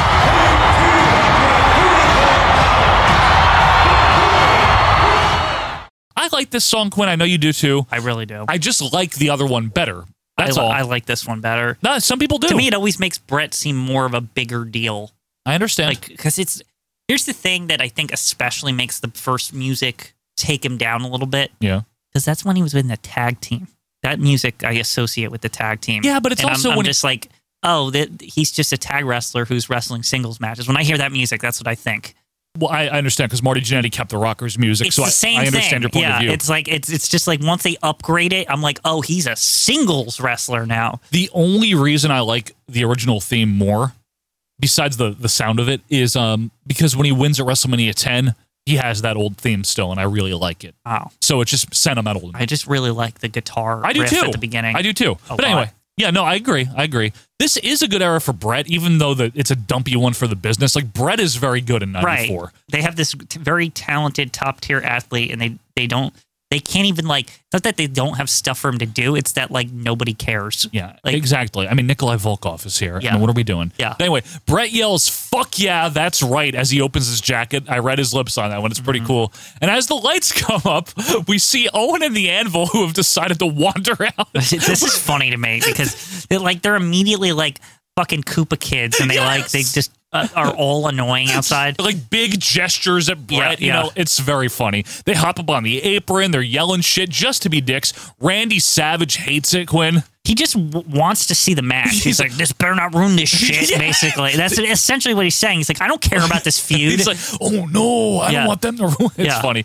Timmy White and Jack Doan wander out to get them the hell out of there. Owen then makes chicken motions as they fade away down the aisle, and then you hear Owen all hammy. He's a scaredy cat. Only Owen. He's a scaredy cat. He's fighting the 1, 2, 3 kid. This actually got a laugh out of me. Yes. Because immediately after, Savage like, I think he called him a scaredy cat. All serious. Yeah, and JR tries to like, that's a stupid line. And what is JR like says something about it? It's like, forget who what would say something so dumb? I don't know about that. I love radio. Anyway, back to the ring where Earl holds up the belt, shows it to the 1, 2, 3 kid, and gives it to Howard Finkel. We have a bell and the crowd is ready. This is a famous match, folks, so we're going to see if we can do it justice here. We get a handshake to start. Because faces. You have to. Circle, lock up. As I can see the ceiling light hanging. It's true. This fucking place, Joe. Volcanos. Yeah. The kid with an arm drag and Bret with that now iconic reaction to the arm drag where he's kind of like, huh, which CM Punk just paid tribute to recently, last month. Anyway, love it. Back up, Greco-Roman, both guys break. They try again. Bret with an arm wringer into a wrist lock. Kid reverses. Bret goes down to the mat. Bret rolls to his back, so the kid clamps on in the armbar. Bret to his knees, back up, body slam, kip up by the kid. The Karate Kid. Very karate. Face-off, circle, lock up, side headlock by the kid, rolls around into a hammerlock. Savage Quinn, very impressed by these moves. He's like, oh, I want to write them down. So he says that, but I'm pretty sure he knows all of these moves. But there are like hip tosses and like arm bars. It's like, what? Actually, I've never seen Savage do an arm bar. I've seen him do a hip toss. Yeah, oh, definitely a hip toss. Yeah. I never really see him do an arm bar, does he? Does he ever? Maybe. I don't don't know. know. Like, why does he knows how to do that? Shit sucks. That's why he doesn't do it. His go-to rest hold is a headlock. That I know. Yeah. But not an arm bar. He's Anyway, usually jumping all on the ropes and shit. he's very all over the place. Movement. Yeah. Movement. Bret reaches up for a snapmare, gets it, but Kid hangs on and rolls through into the hammerlock on the mat. Bret on his knees into a wrist lock now. Back up, shove off the ropes, back elbow by Bret to send the kid down. Snapmare by Bret into a chin lock. Kid's right back up, off the ropes, shoulder block by Bret. Off the ropes again as Bret dropped down by the kid. Leapfrog monkey flip by the kid. Bret back up, off the ropes, Kid with a kick. Bret catches it, and Kid with a spin kick from the other leg. Bret is up now, staggered near the ropes. Spin kick by the Kid sends Bret to the floor. Very nice. Great stuff, right? Yeah. Good stuff. We go to break and we come back where the Kid is controlling Bret with an armbar on the mat. And JR apologizes for having a break. We missed nothing. They're in an arm lock. Like we literally missed nothing. And JR's even like, well, sorry for going to break. During the break, Bret came back in, the Kid led him, and then he put him in an armbar. Yep. And just sat there. That's Did all nothing. it is. Rest hold. But I will say, though, JR is doing a great job calling this, which He is not is. surprising. Even Macho Man's decent. He is. I like Macho as a commentator. I think he's good. Brett's back up, though, arm drag, but Kid hangs on to the arm bra. Maybe crushes in here. Yeah. Anyway, Brett rolls over into his knees, but Kid just keeps the pressure on. Brett to his feet, shove off, drop down by Brett. Hard knee to the gut by the Hitman. Stomp to the groin by Brett now. Meanwhile, some fans are shown, and I can see the light from the glass door partially. Like, I can partially see the outside of the building. What, like it's a store? It looked like it was snowing out there, and I'm not kidding. In July? Well, the fact that I can see the light peeking in from outside in an arena. From the door, From no the door less. on the ground level, that says something. This place is tiny, Joe. That's very much vestibule. You know, there's a little. This is very much like this. Like when I said bowling alley, it really could be. You think there could be a cigarette vending machine just at a camera shot? Right by that door. Like it's on the reverse part. You know, when you walk in Yeah. and you see the cigarette machine right. I guarantee there's a cigarette machine And there. a phone booth. Yeah. With the yellow pages. Right. And like the hangy kind where it's like bolted to the fucking thing. The bolted kind. Can't take it. No, absolutely not. Body slam by Brett, nicely done, followed by a quick leg drop into the corner. European uppercut by Brett, and then another one. Brett with a clean break before laying in another uppercut. One more for fun. Kid goes down. Brett then rams the Kid's face into his knee. Kid bails to the ropes. Brett drags him away and lands a hard elbow to the back of the neck. Kicks to the ribs net. Quinn, everything here is so crisp. I It's love very it. good. Yeah, it looks real, I'll admit. Right? It really does. Everything looks real. Brett with a big swinging neck breaker and a cover for two, and then he cranks up a reverse chin lock now for a minute or so before sending Kid to the corner and lays in some boots. Randy Savage calls the 1-2-3 Kid the Gambler. I don't even, what? Maybe What is he talking about? Is he referring to the Gambler? The wrestler? Yes. I hope so. What if 1-2-3 Kid was the Gambler? He might have been the Gambler. We just don't. No one knows it. Yeah. More uppercuts by Brett. Corner whip. Kid goes down hard. Back first in the corner. Awesome bump. Irish whip by Brett. Back elbow was ducked. Kid with a crossbody for a quick two. All sudden. Out of nowhere. Brett's back up first, though, and a right hand sends a Kid back down. Corner whip by Brett. Charge Kid up and over. Tries to sunset, but Brett blocks it into a Rada for two. But again, Bret Hart in control. Hard Irish whip. The Kid up and over. He is quicker, but he couldn't get him down. Bret Hart got him. 1, 2, and a near double. Just barely kicked out right there. I love this shit. This is a It's good very, match, very good. Quinn. It really is. No, it's good. Irish whip by Brett. Crucifix by Kid, but Brett blocks it, falls backwards. Earl with the count. 1, 2, foot on the ropes. But Earl counts to 3 anyway. What? Brett's music plays. 3, hey, wait a minute. His foot's on the rope. A 1-2-3 Kid. They're right in front of us here, ladies and gentlemen. What a save. Fink announces Brett as the winner, but the Hitman tells Earl. Now, wait a sec. Okay. No, I didn't win. I don't like this. Well, like, even Savage is like, what the fuck? You know why? Because Brett doesn't want the Kid to be screwed. He would never want that to happen to anyone, including himself. Yeah, but he also thinks, like, go to win anyway or whatever, right? He saw... I got to win the matches. But he saw the Kid's leg was on the ropes. I think he wants to get 2 wins out of this show. No, I'm just kidding. Only you would twist it into something. Would Sean have done something like this? Don't be like, no, Sean won. would have been like, fuck it, and left like any other wrestler. Exactly. Even Macho Man. He'll win any way he can, and he'll drop a title any way he can, except in the ring. Listen, even Macho Man was on the I wouldn't do that. I know, 'cause that's Savage's character. Yeah. But Brett just feels like, I saw his foot was on the rope, and I didn't want to win like that. I want to win the right way. I don't know, Quinn. Anyway, Timmy White wanders away from the bar probably to explain to Earl that, the Kid did have his foot on the ropes. So Earl confers with the Fink, who gets on the mic to announce that by request of Bret Hart, this match will continue. He can do that? Is he tunny? I don't know. Can he, though? They're loose and fast with these rules. You know what I'm they're saying? in the Fernwood. No one cares. Matter. Anyway, we go to break immediately, and we come back to Savage and JR at the table. All happy the match is continuing. It'll be great, folks. We're going to see more of this. So we get a double feature to show how right after the match was restarted, the Kid tried to sneak a pin on Brett.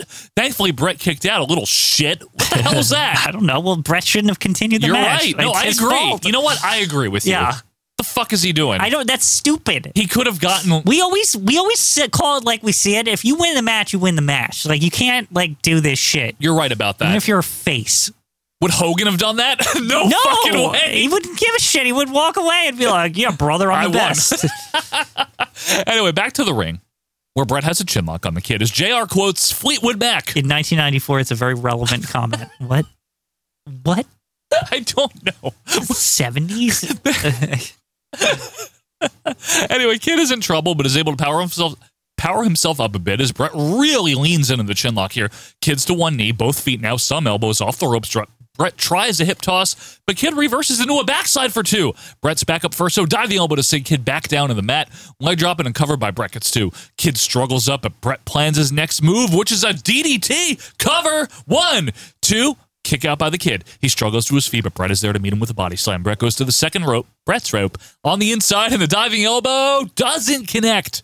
Kid gets the foot up. You know what's interesting here? What? Very rarely after Brett turns face does that diving elbow not connect.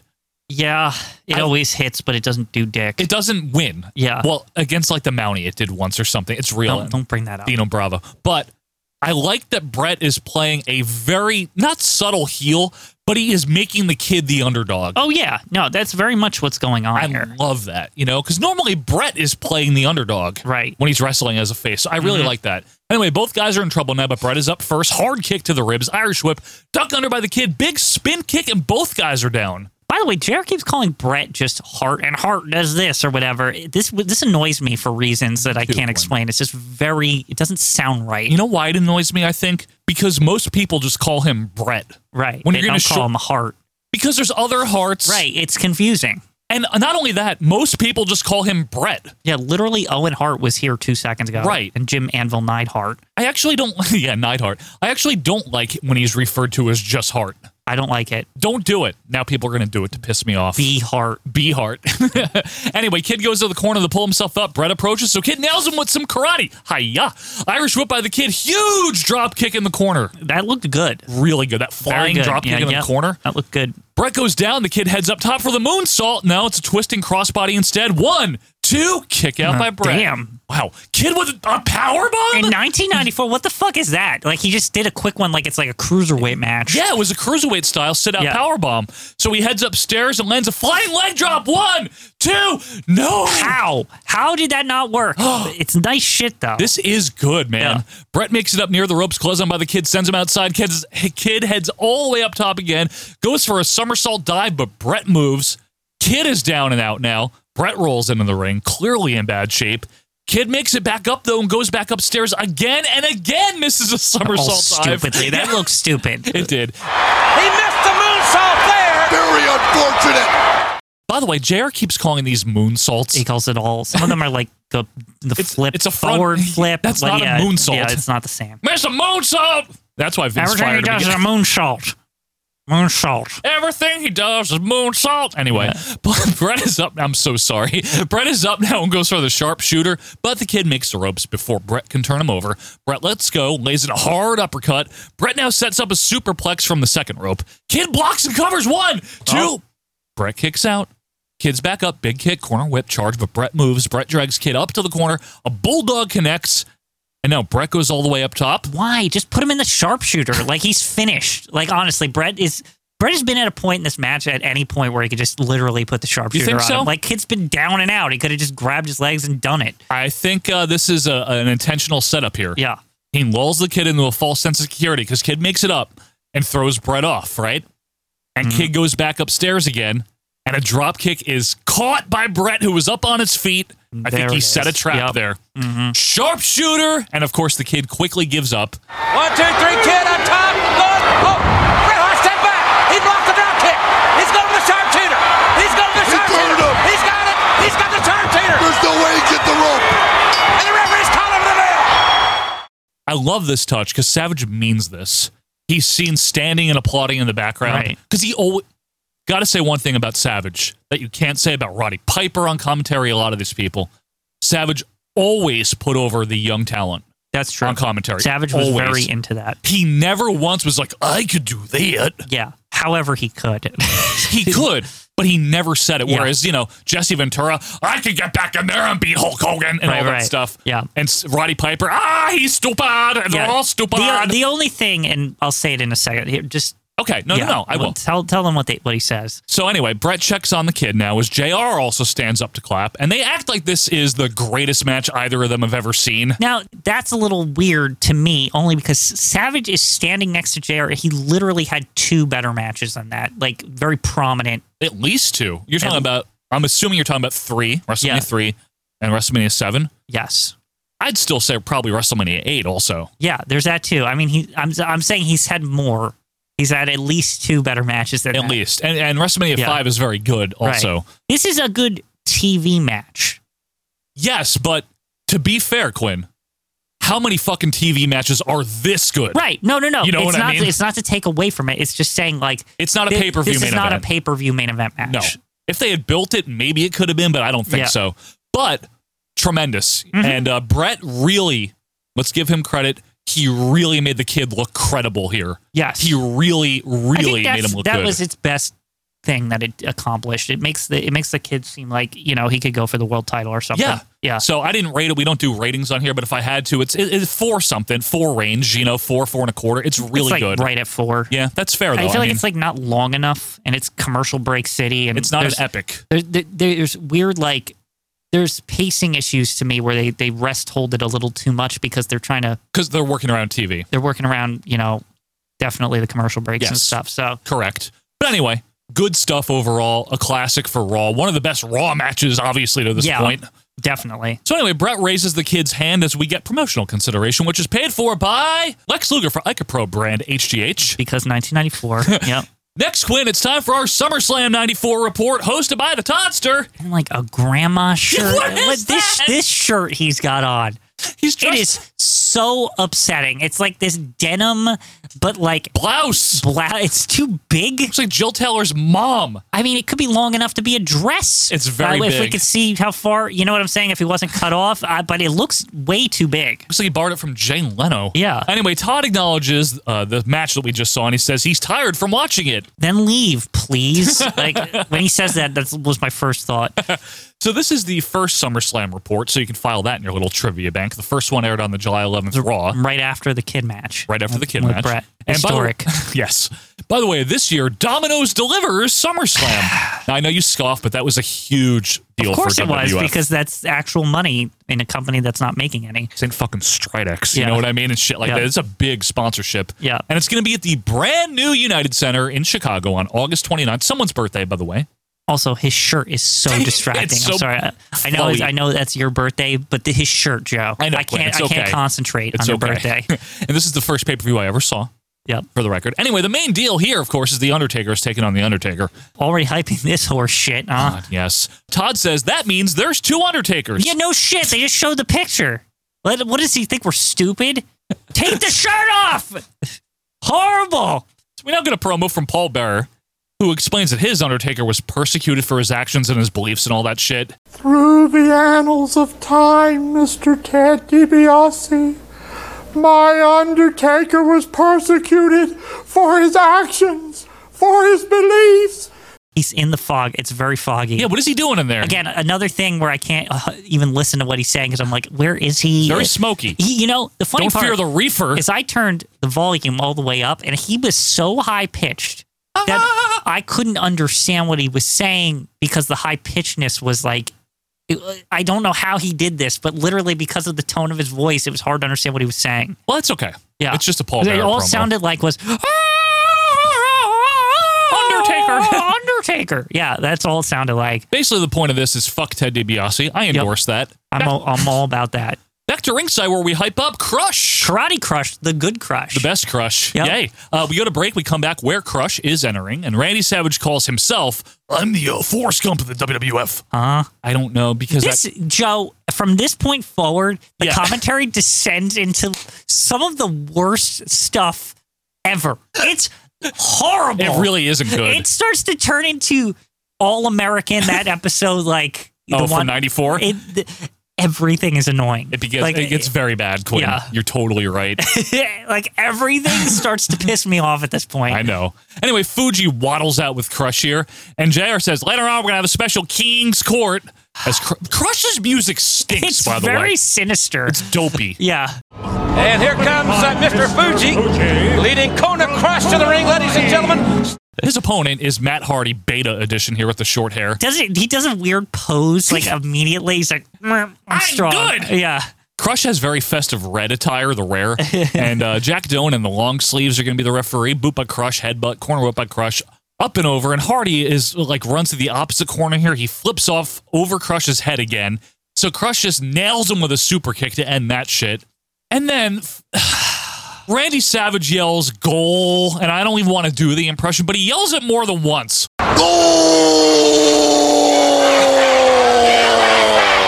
Please stop. Can he fucking wrestle? Doesn't he hate Crush? He doesn't even care about that feud anymore. It's weird. Yeah, he doesn't say a negative word about Crush. Not at all. He just yells goal a lot. And I thought he was like mocking him or something at first, but then I just realized he was just bored. Like, you know what I mean? Like, yes. I thought he was like trying to fuck with Crush, but he wasn't. Even JR gets like legitimately annoyed, but tries to be professional. Yeah. Soccer fever here. I think we need to order a decaf here for the Macho Man. So we get a big press slam by Crush. Savage yells goal again. It's hideous. It's actually annoying, yes. Crush looking forward to meeting Lex Luger as a part of the WWF Summer Sizzler Tour. Fuji directs some traffic as JR plugs the Summer Sizzler Tour. Savage yells goal again. Goal! Macho Man, are you all... Sorry, hey. Backbreaker by Crush gets the win. As we got to this was when you said Kid versus Brett is a TV match, this is the type of TV that it's on. That people were used to, yes. At least, yeah. Cut to a promo. Holy shit, that was bad, Joe. Savage was so annoying. It had nothing to do with Crush. It was the commentary. Yes, and Savage very rarely annoys me on commentary. Yeah. When is the last time I said Crush didn't upset me as much as anything else going on here? When's the last time you said you liked Crush better than Randy Savage in something? What the fuck? This is a horrible display. It was. Cut to a promo for next week on Raw featuring Serious Todd. And it's going to be Lex Luger, who wants to be the WWF champion. But first, he's got to defeat Diesel to become the Intercontinental Champion. A barn burner there. You know what, though? In all seriousness, this match is actually good. I'm not kidding. I'm sure it is. It is. It's very good. Good Diesel. Yeah, it's a very good match. Next, we see Razor Ramon in the locker room getting ready. Back to ringside, where sure enough, the tires screech as the Raw girls are there. The bad guy saunters out in his purple getup. There's 15 minutes left, which means I fully expect there'll be like 27 jobber matches like somehow squeezed in. I hope so. Yeah. Promotional consideration is paid for by just don't ever fucking eat chips, okay? Eat Slim Jim. Yeah, Slim Jim. Okay. Beef and spice. Anyway, back to ringside where Razor's opponent is Barry Horowitz, who's getting all pissy about the Razor chants. Lock up and a shove off by the bad guy. By the way, I want to mention here, referee is Joey Morella, who sadly was not alive by the time this aired. Wow. So this was taped. This aired July 11th. Right. This taped July 1st. Joey passed. Right before July 4th, he passed away. Right, so right. Very sad. I love Joey Morella. I didn't realize that. I didn't think about it with the date. Yeah, he's still on TV for a little bit, unfortunately. Wristlock by Barry, reversed by Razor into a wristlock takedown. JR and Savage now kill time by speculating and talking about who the detective for the Undertaker case could possibly be. McGruff is one of the names mentioned. This is so poor. This goes on for matches. Yeah. Like, this goes on for a very long time. It does. This is before they had revealed it was Leslie Nielsen, by the way. Shoulder blocks by Razor and more arm. As we can see the big Fernwood sign back there. Very proud. Horowitz with some punches, but Razor nails him with big rights. Savage says he can knock out Leon Spinks. What? Okay. Anyway, Razor fucks around with Barry for a while before getting poked in the eye. Ooh, and back scratched.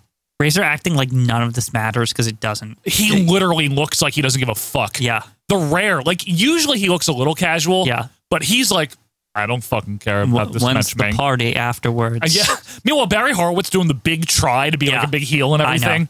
He's good. Anyway, Razor with more punches, fall away slam, and a quick small package for the win. Strange. I don't even what? He didn't even do his move. He didn't even try. Yeah. He shrugs about it afterwards. The funny part is that he literally signaled for it, and then he said, you know what? Fuck it.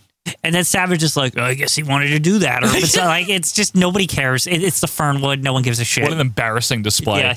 JR now sends us to a special edition of King's Court where this one, Jerry Lawler's in front of some Venetian blinds. And apparently he's in Ted DiBiase's office. This office looks like shit for a millionaire. It's clearly like a back room at Titan. You know what I mean? Yes, it's in Titan Tower. It definitely is. Yeah, on like the ground floor.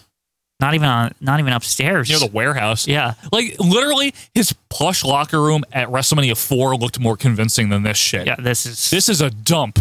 Yeah, this is hideous. There's just like one shitty desk with a phone on it, and that's all. It looks like the place where you put your intern. Yeah. You know? There's like shitty wallpaper and There's stuff. like, clearly like files that people are just keeping back there. It's bad. Like they say, doesn't he say palatial office or something like that? Something like that. And I'm like, what? It's terrible. I've had a better office than this. So have I. This is horrible. This is better. This loft we're in is better than that. I can't believe it. It's so terrible. They couldn't just why couldn't they just say like, Vince, we need to film a thing and it's $1 Million Man, so it needs to look good. So why don't we just go to your office? He would have been fine with it. Yes, because he would. Yeah, you're 100% right, because he's like 100% invested in his product. Proud of his office too. Right. So he would have been like, yeah, obviously the $1 Million Man's got to have my office, right? And it's not like Vince is there. Yeah. It's on trial. That would have made so much more sense if they did that. Damn it, Jerry Jarrett. Just replace the pictures of Vince's kids with DiBiase himself. Yeah, with all of them himself, yes. With a hat on and shit, the maybe cape. Bam Bam Bigelow or something. Oh, so that'd be cute. Because it's like he's so proud of he's got him now. Anyway, speaking of shit here, DiBiase has the sparkly windbreaker. You know what that means, Quinn. Yeah. Not a good era. Nope. DiBiase is on the phone yelling at someone about buying 10,000 shares. King loves it. Ted, can we have just a minute with you? Just 1 second, King. Listen, you moron. I told you, buy 10,000 shares. I don't care what it costs. Money's no object. Just do what I told you to do. Anyway, King runs down how good DiBiase is. He bought Nikolai Volkov. Cackle. He bought back The Undertaker. Cackle. Recently bought Bam Bam Bigelow. This shit sucked ass, Joe. Horrible. He really took Bigelow's career right down the crapper, man. Yeah, Bigelow was good up to this point. Took it right down the TL hopper. Yep. But King has heard, Quinn, that DiBiase is now trying to buy Lex Luger. No, fuck no. This bullshit. How do we know he's run into it? We can't avoid it. And we didn't. It's horrible. I didn't plan on this. Now, DiBiase says he's no longer trying to do that. He's mine! He's bought and paid for! Ah, ha, ha, ha. And King can't believe it.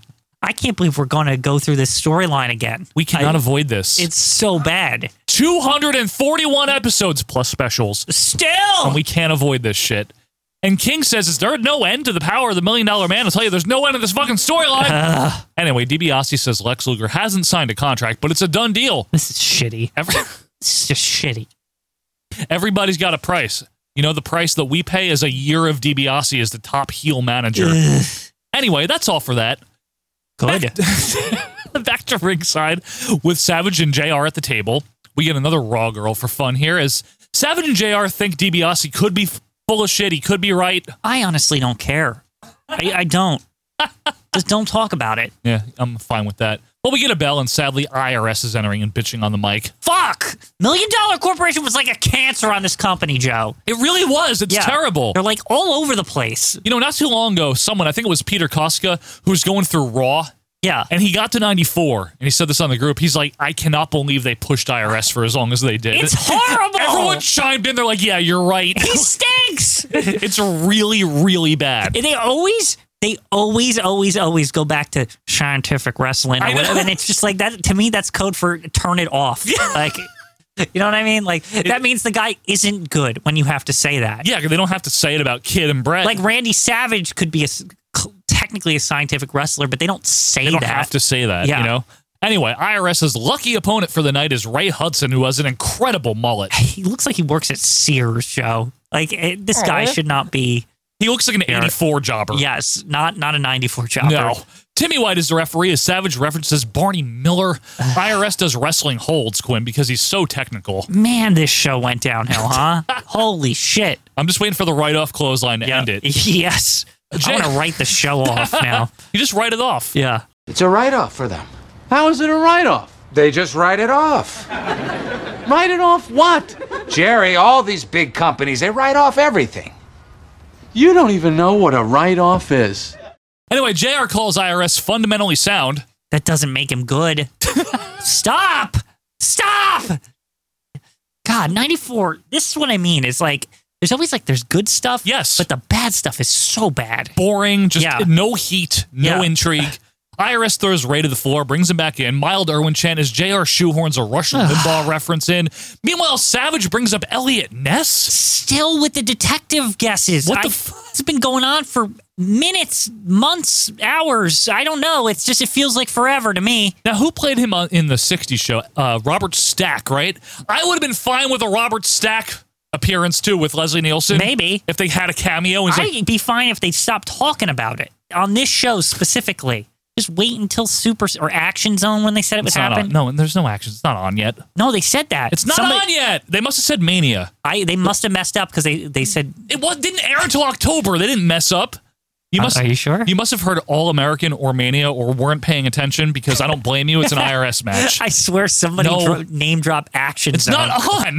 They wouldn't have said that. But I will say this as a quick like Pete Winston-style digression here. Elliot Ness obviously also was played by Robert Stack in the 1960s version of The Untouchables. He was also in Unsolved Mysteries, which would have been a good touch here with him trying to solve the mystery. They were also in Airplane together, him and Leslie Nielsen. An IRS match, Joe. Kathy. Anyway, Irish whip by Iris. Clothesline is ducked. Crossbody Alray gets one. IRS now reads ad copy about close... IRS. Yeah. That'd be Randy Savage reads... Yeah. See, everything's fucked up in this match, Quinn. It stinks. Randy Savage reads ad copy about Close Encounters of the Third Kind, but he fucks that up. None of this matters. IRS is an invitation to turn the show off. Like, honestly. It really is. It's near the end anyway, right? You're not missing anything. It's just going to go to IRS and somebody's going to be like, I'm going to win, and that's it. Like, you know what I mean? Like, that, that's what they're going to do. Totally right, Quinn. So IRS does the old abdominal stretch crap during this. JR and Savage, I shit you not, now bring up baseball and how the WWF doesn't go on strike. Oh, my God. Remember the things I talked about on that All-American? That is like a legendary review that like sums up 1994 to me. Because every time we do anything 1994, it always hooks back into it. Well, because they're on a moral high horse here. Yeah. Their owner is on trial. Yep. Now, I'm not saying that makes him guilty, but it's still not a good time to be saying this is all I mean. Yeah, you just don't talk about it. Just don't say anything until the case is over. Don't try to act like you're good. Right. Until it's over. Anyway, IRS with some thrilling legwork here as we talk about the weather now. Do they just designate one match per show to talk about the news? I swear they do. Maybe. You know why? Because now Michael Jackson and Lisa Marie are brought up, and then Savage brings up Angela Lansbury. It's all bad. Why is this so long? Iris with the clothesline, but not the write-off kind. Yeah, just finish this. I don't care if it's the write-off kind. Just get it off my screen kind. So elbow drop gets a 1 count because IRS picks right up by the double arm suplex by Irwin into a fucking STF for the win. You know what that stands for? Shut the fuck up here. Get the fuck off my screen. Anyway, who even cares at this point? IRS sweatily celebrates as we go to break. All sweaty. He didn't even do anything, Joe. Is he so sweaty? I don't know. It's very taxing on him. Hi. We're back to plug next week. Next week, we got Lex versus Diesel. Which sounds decent. In the good match for the show. You know, there's always one good match. Yeah. Mabel in action. No eyebrows edition or whatever that picture of him is. Owen Hart will be here also. And then we get some words from Bret Hart backstage. Bret says, the 1, 2, 3 kid, he's a great competitor, and I wanted to give him a wrestling lesson, but, he might have been the other way around. That's actually very nice of Bret. Like, he's basically saying he was fucking good. Yeah, he was good. Great. Bret says that he's lucky to still be the champion. Mm-hmm. Savage now has a question for Bret, Quinn. Yeah. Owen wants to win the title. It's not a question. He literally says that. Like, he just moves. There's no question mark. Oh, I got a question for the Hitman. Owen Hart wants to win the world title. And Bret's like, Owen could be a fluke. Now he's got this Jim Neidhart now. That doesn't mean anything. Only his tag partner for like 1,000,000 years. Anyway, they're going to find out the hard way who is the best in the Hart family. Great. Fade to black. Okay. Obviously, there was one and only one good thing here, but it was really good. Right. Without this Bret Kid match, this is dump. Yeah. Anyway, always fun to see, though, the weird non-Vince era of Raw because he's on trial. Clearly, because remember, it's Gorilla before this and shit. Yeah. They're clearly trying to do their best to be normal, but nothing is normal. So anyway, this started fine with one match, but you know the rest. Great opener, but holy shit, the $1 Million Corporation infected the rest of this show. Very much captures the spirit of the second half of 1994 to me. That post-WrestleMania 4 era. Where everything starts to get dumpier. 10, yeah. Everything gets dumpier. There's still some good things. You said it. Fernwood. But we're in the Fernwood. We're in Bushkill, PA. We've got the smoky pyro because the place is too small to vent it properly. Yep. That era. Mm-hmm. So I didn't mind reviewing it. And I was happy that we finally got to review the Bret Kid match. We had never done that. So thank you, Graham Hannaford. It's fine. We're not upset about it or anything. But IRS, Karate Crush, Randy Savage being insufferable, which is rare on commentary. Detective talk. Just very, horrible. very of the times. Yeah. But folks, what you can do again is give us a specific episode review request. Do that on our Facebook group. One more favor we want to ask you, and it's free. I'm not even telling you to donate. What I am saying is, if you have Apple Podcasts or iTunes, if you leave us a review, it helps us. It just does. So could you please do it if you haven't yet? That's all we're saying. It'd be nice. Yep, that would be really nice of you. And obviously, folks, you know the rest. If you want the extra stuff, you can get it on Patreon, patreon.com/OVP podcast. Join the group. If you have a Facebook, give it a try. You might like the group. And obviously, follow us on Twitter @OVP podcast. But Quinn, that is all. That's it for this week. Next week, we debut the new Royal Flush. That'll be coming up, and that'll be next Monday, October the 11th. Until that time, I am Joe Murata. That is Michael Quinn, and we are out of here. See ya.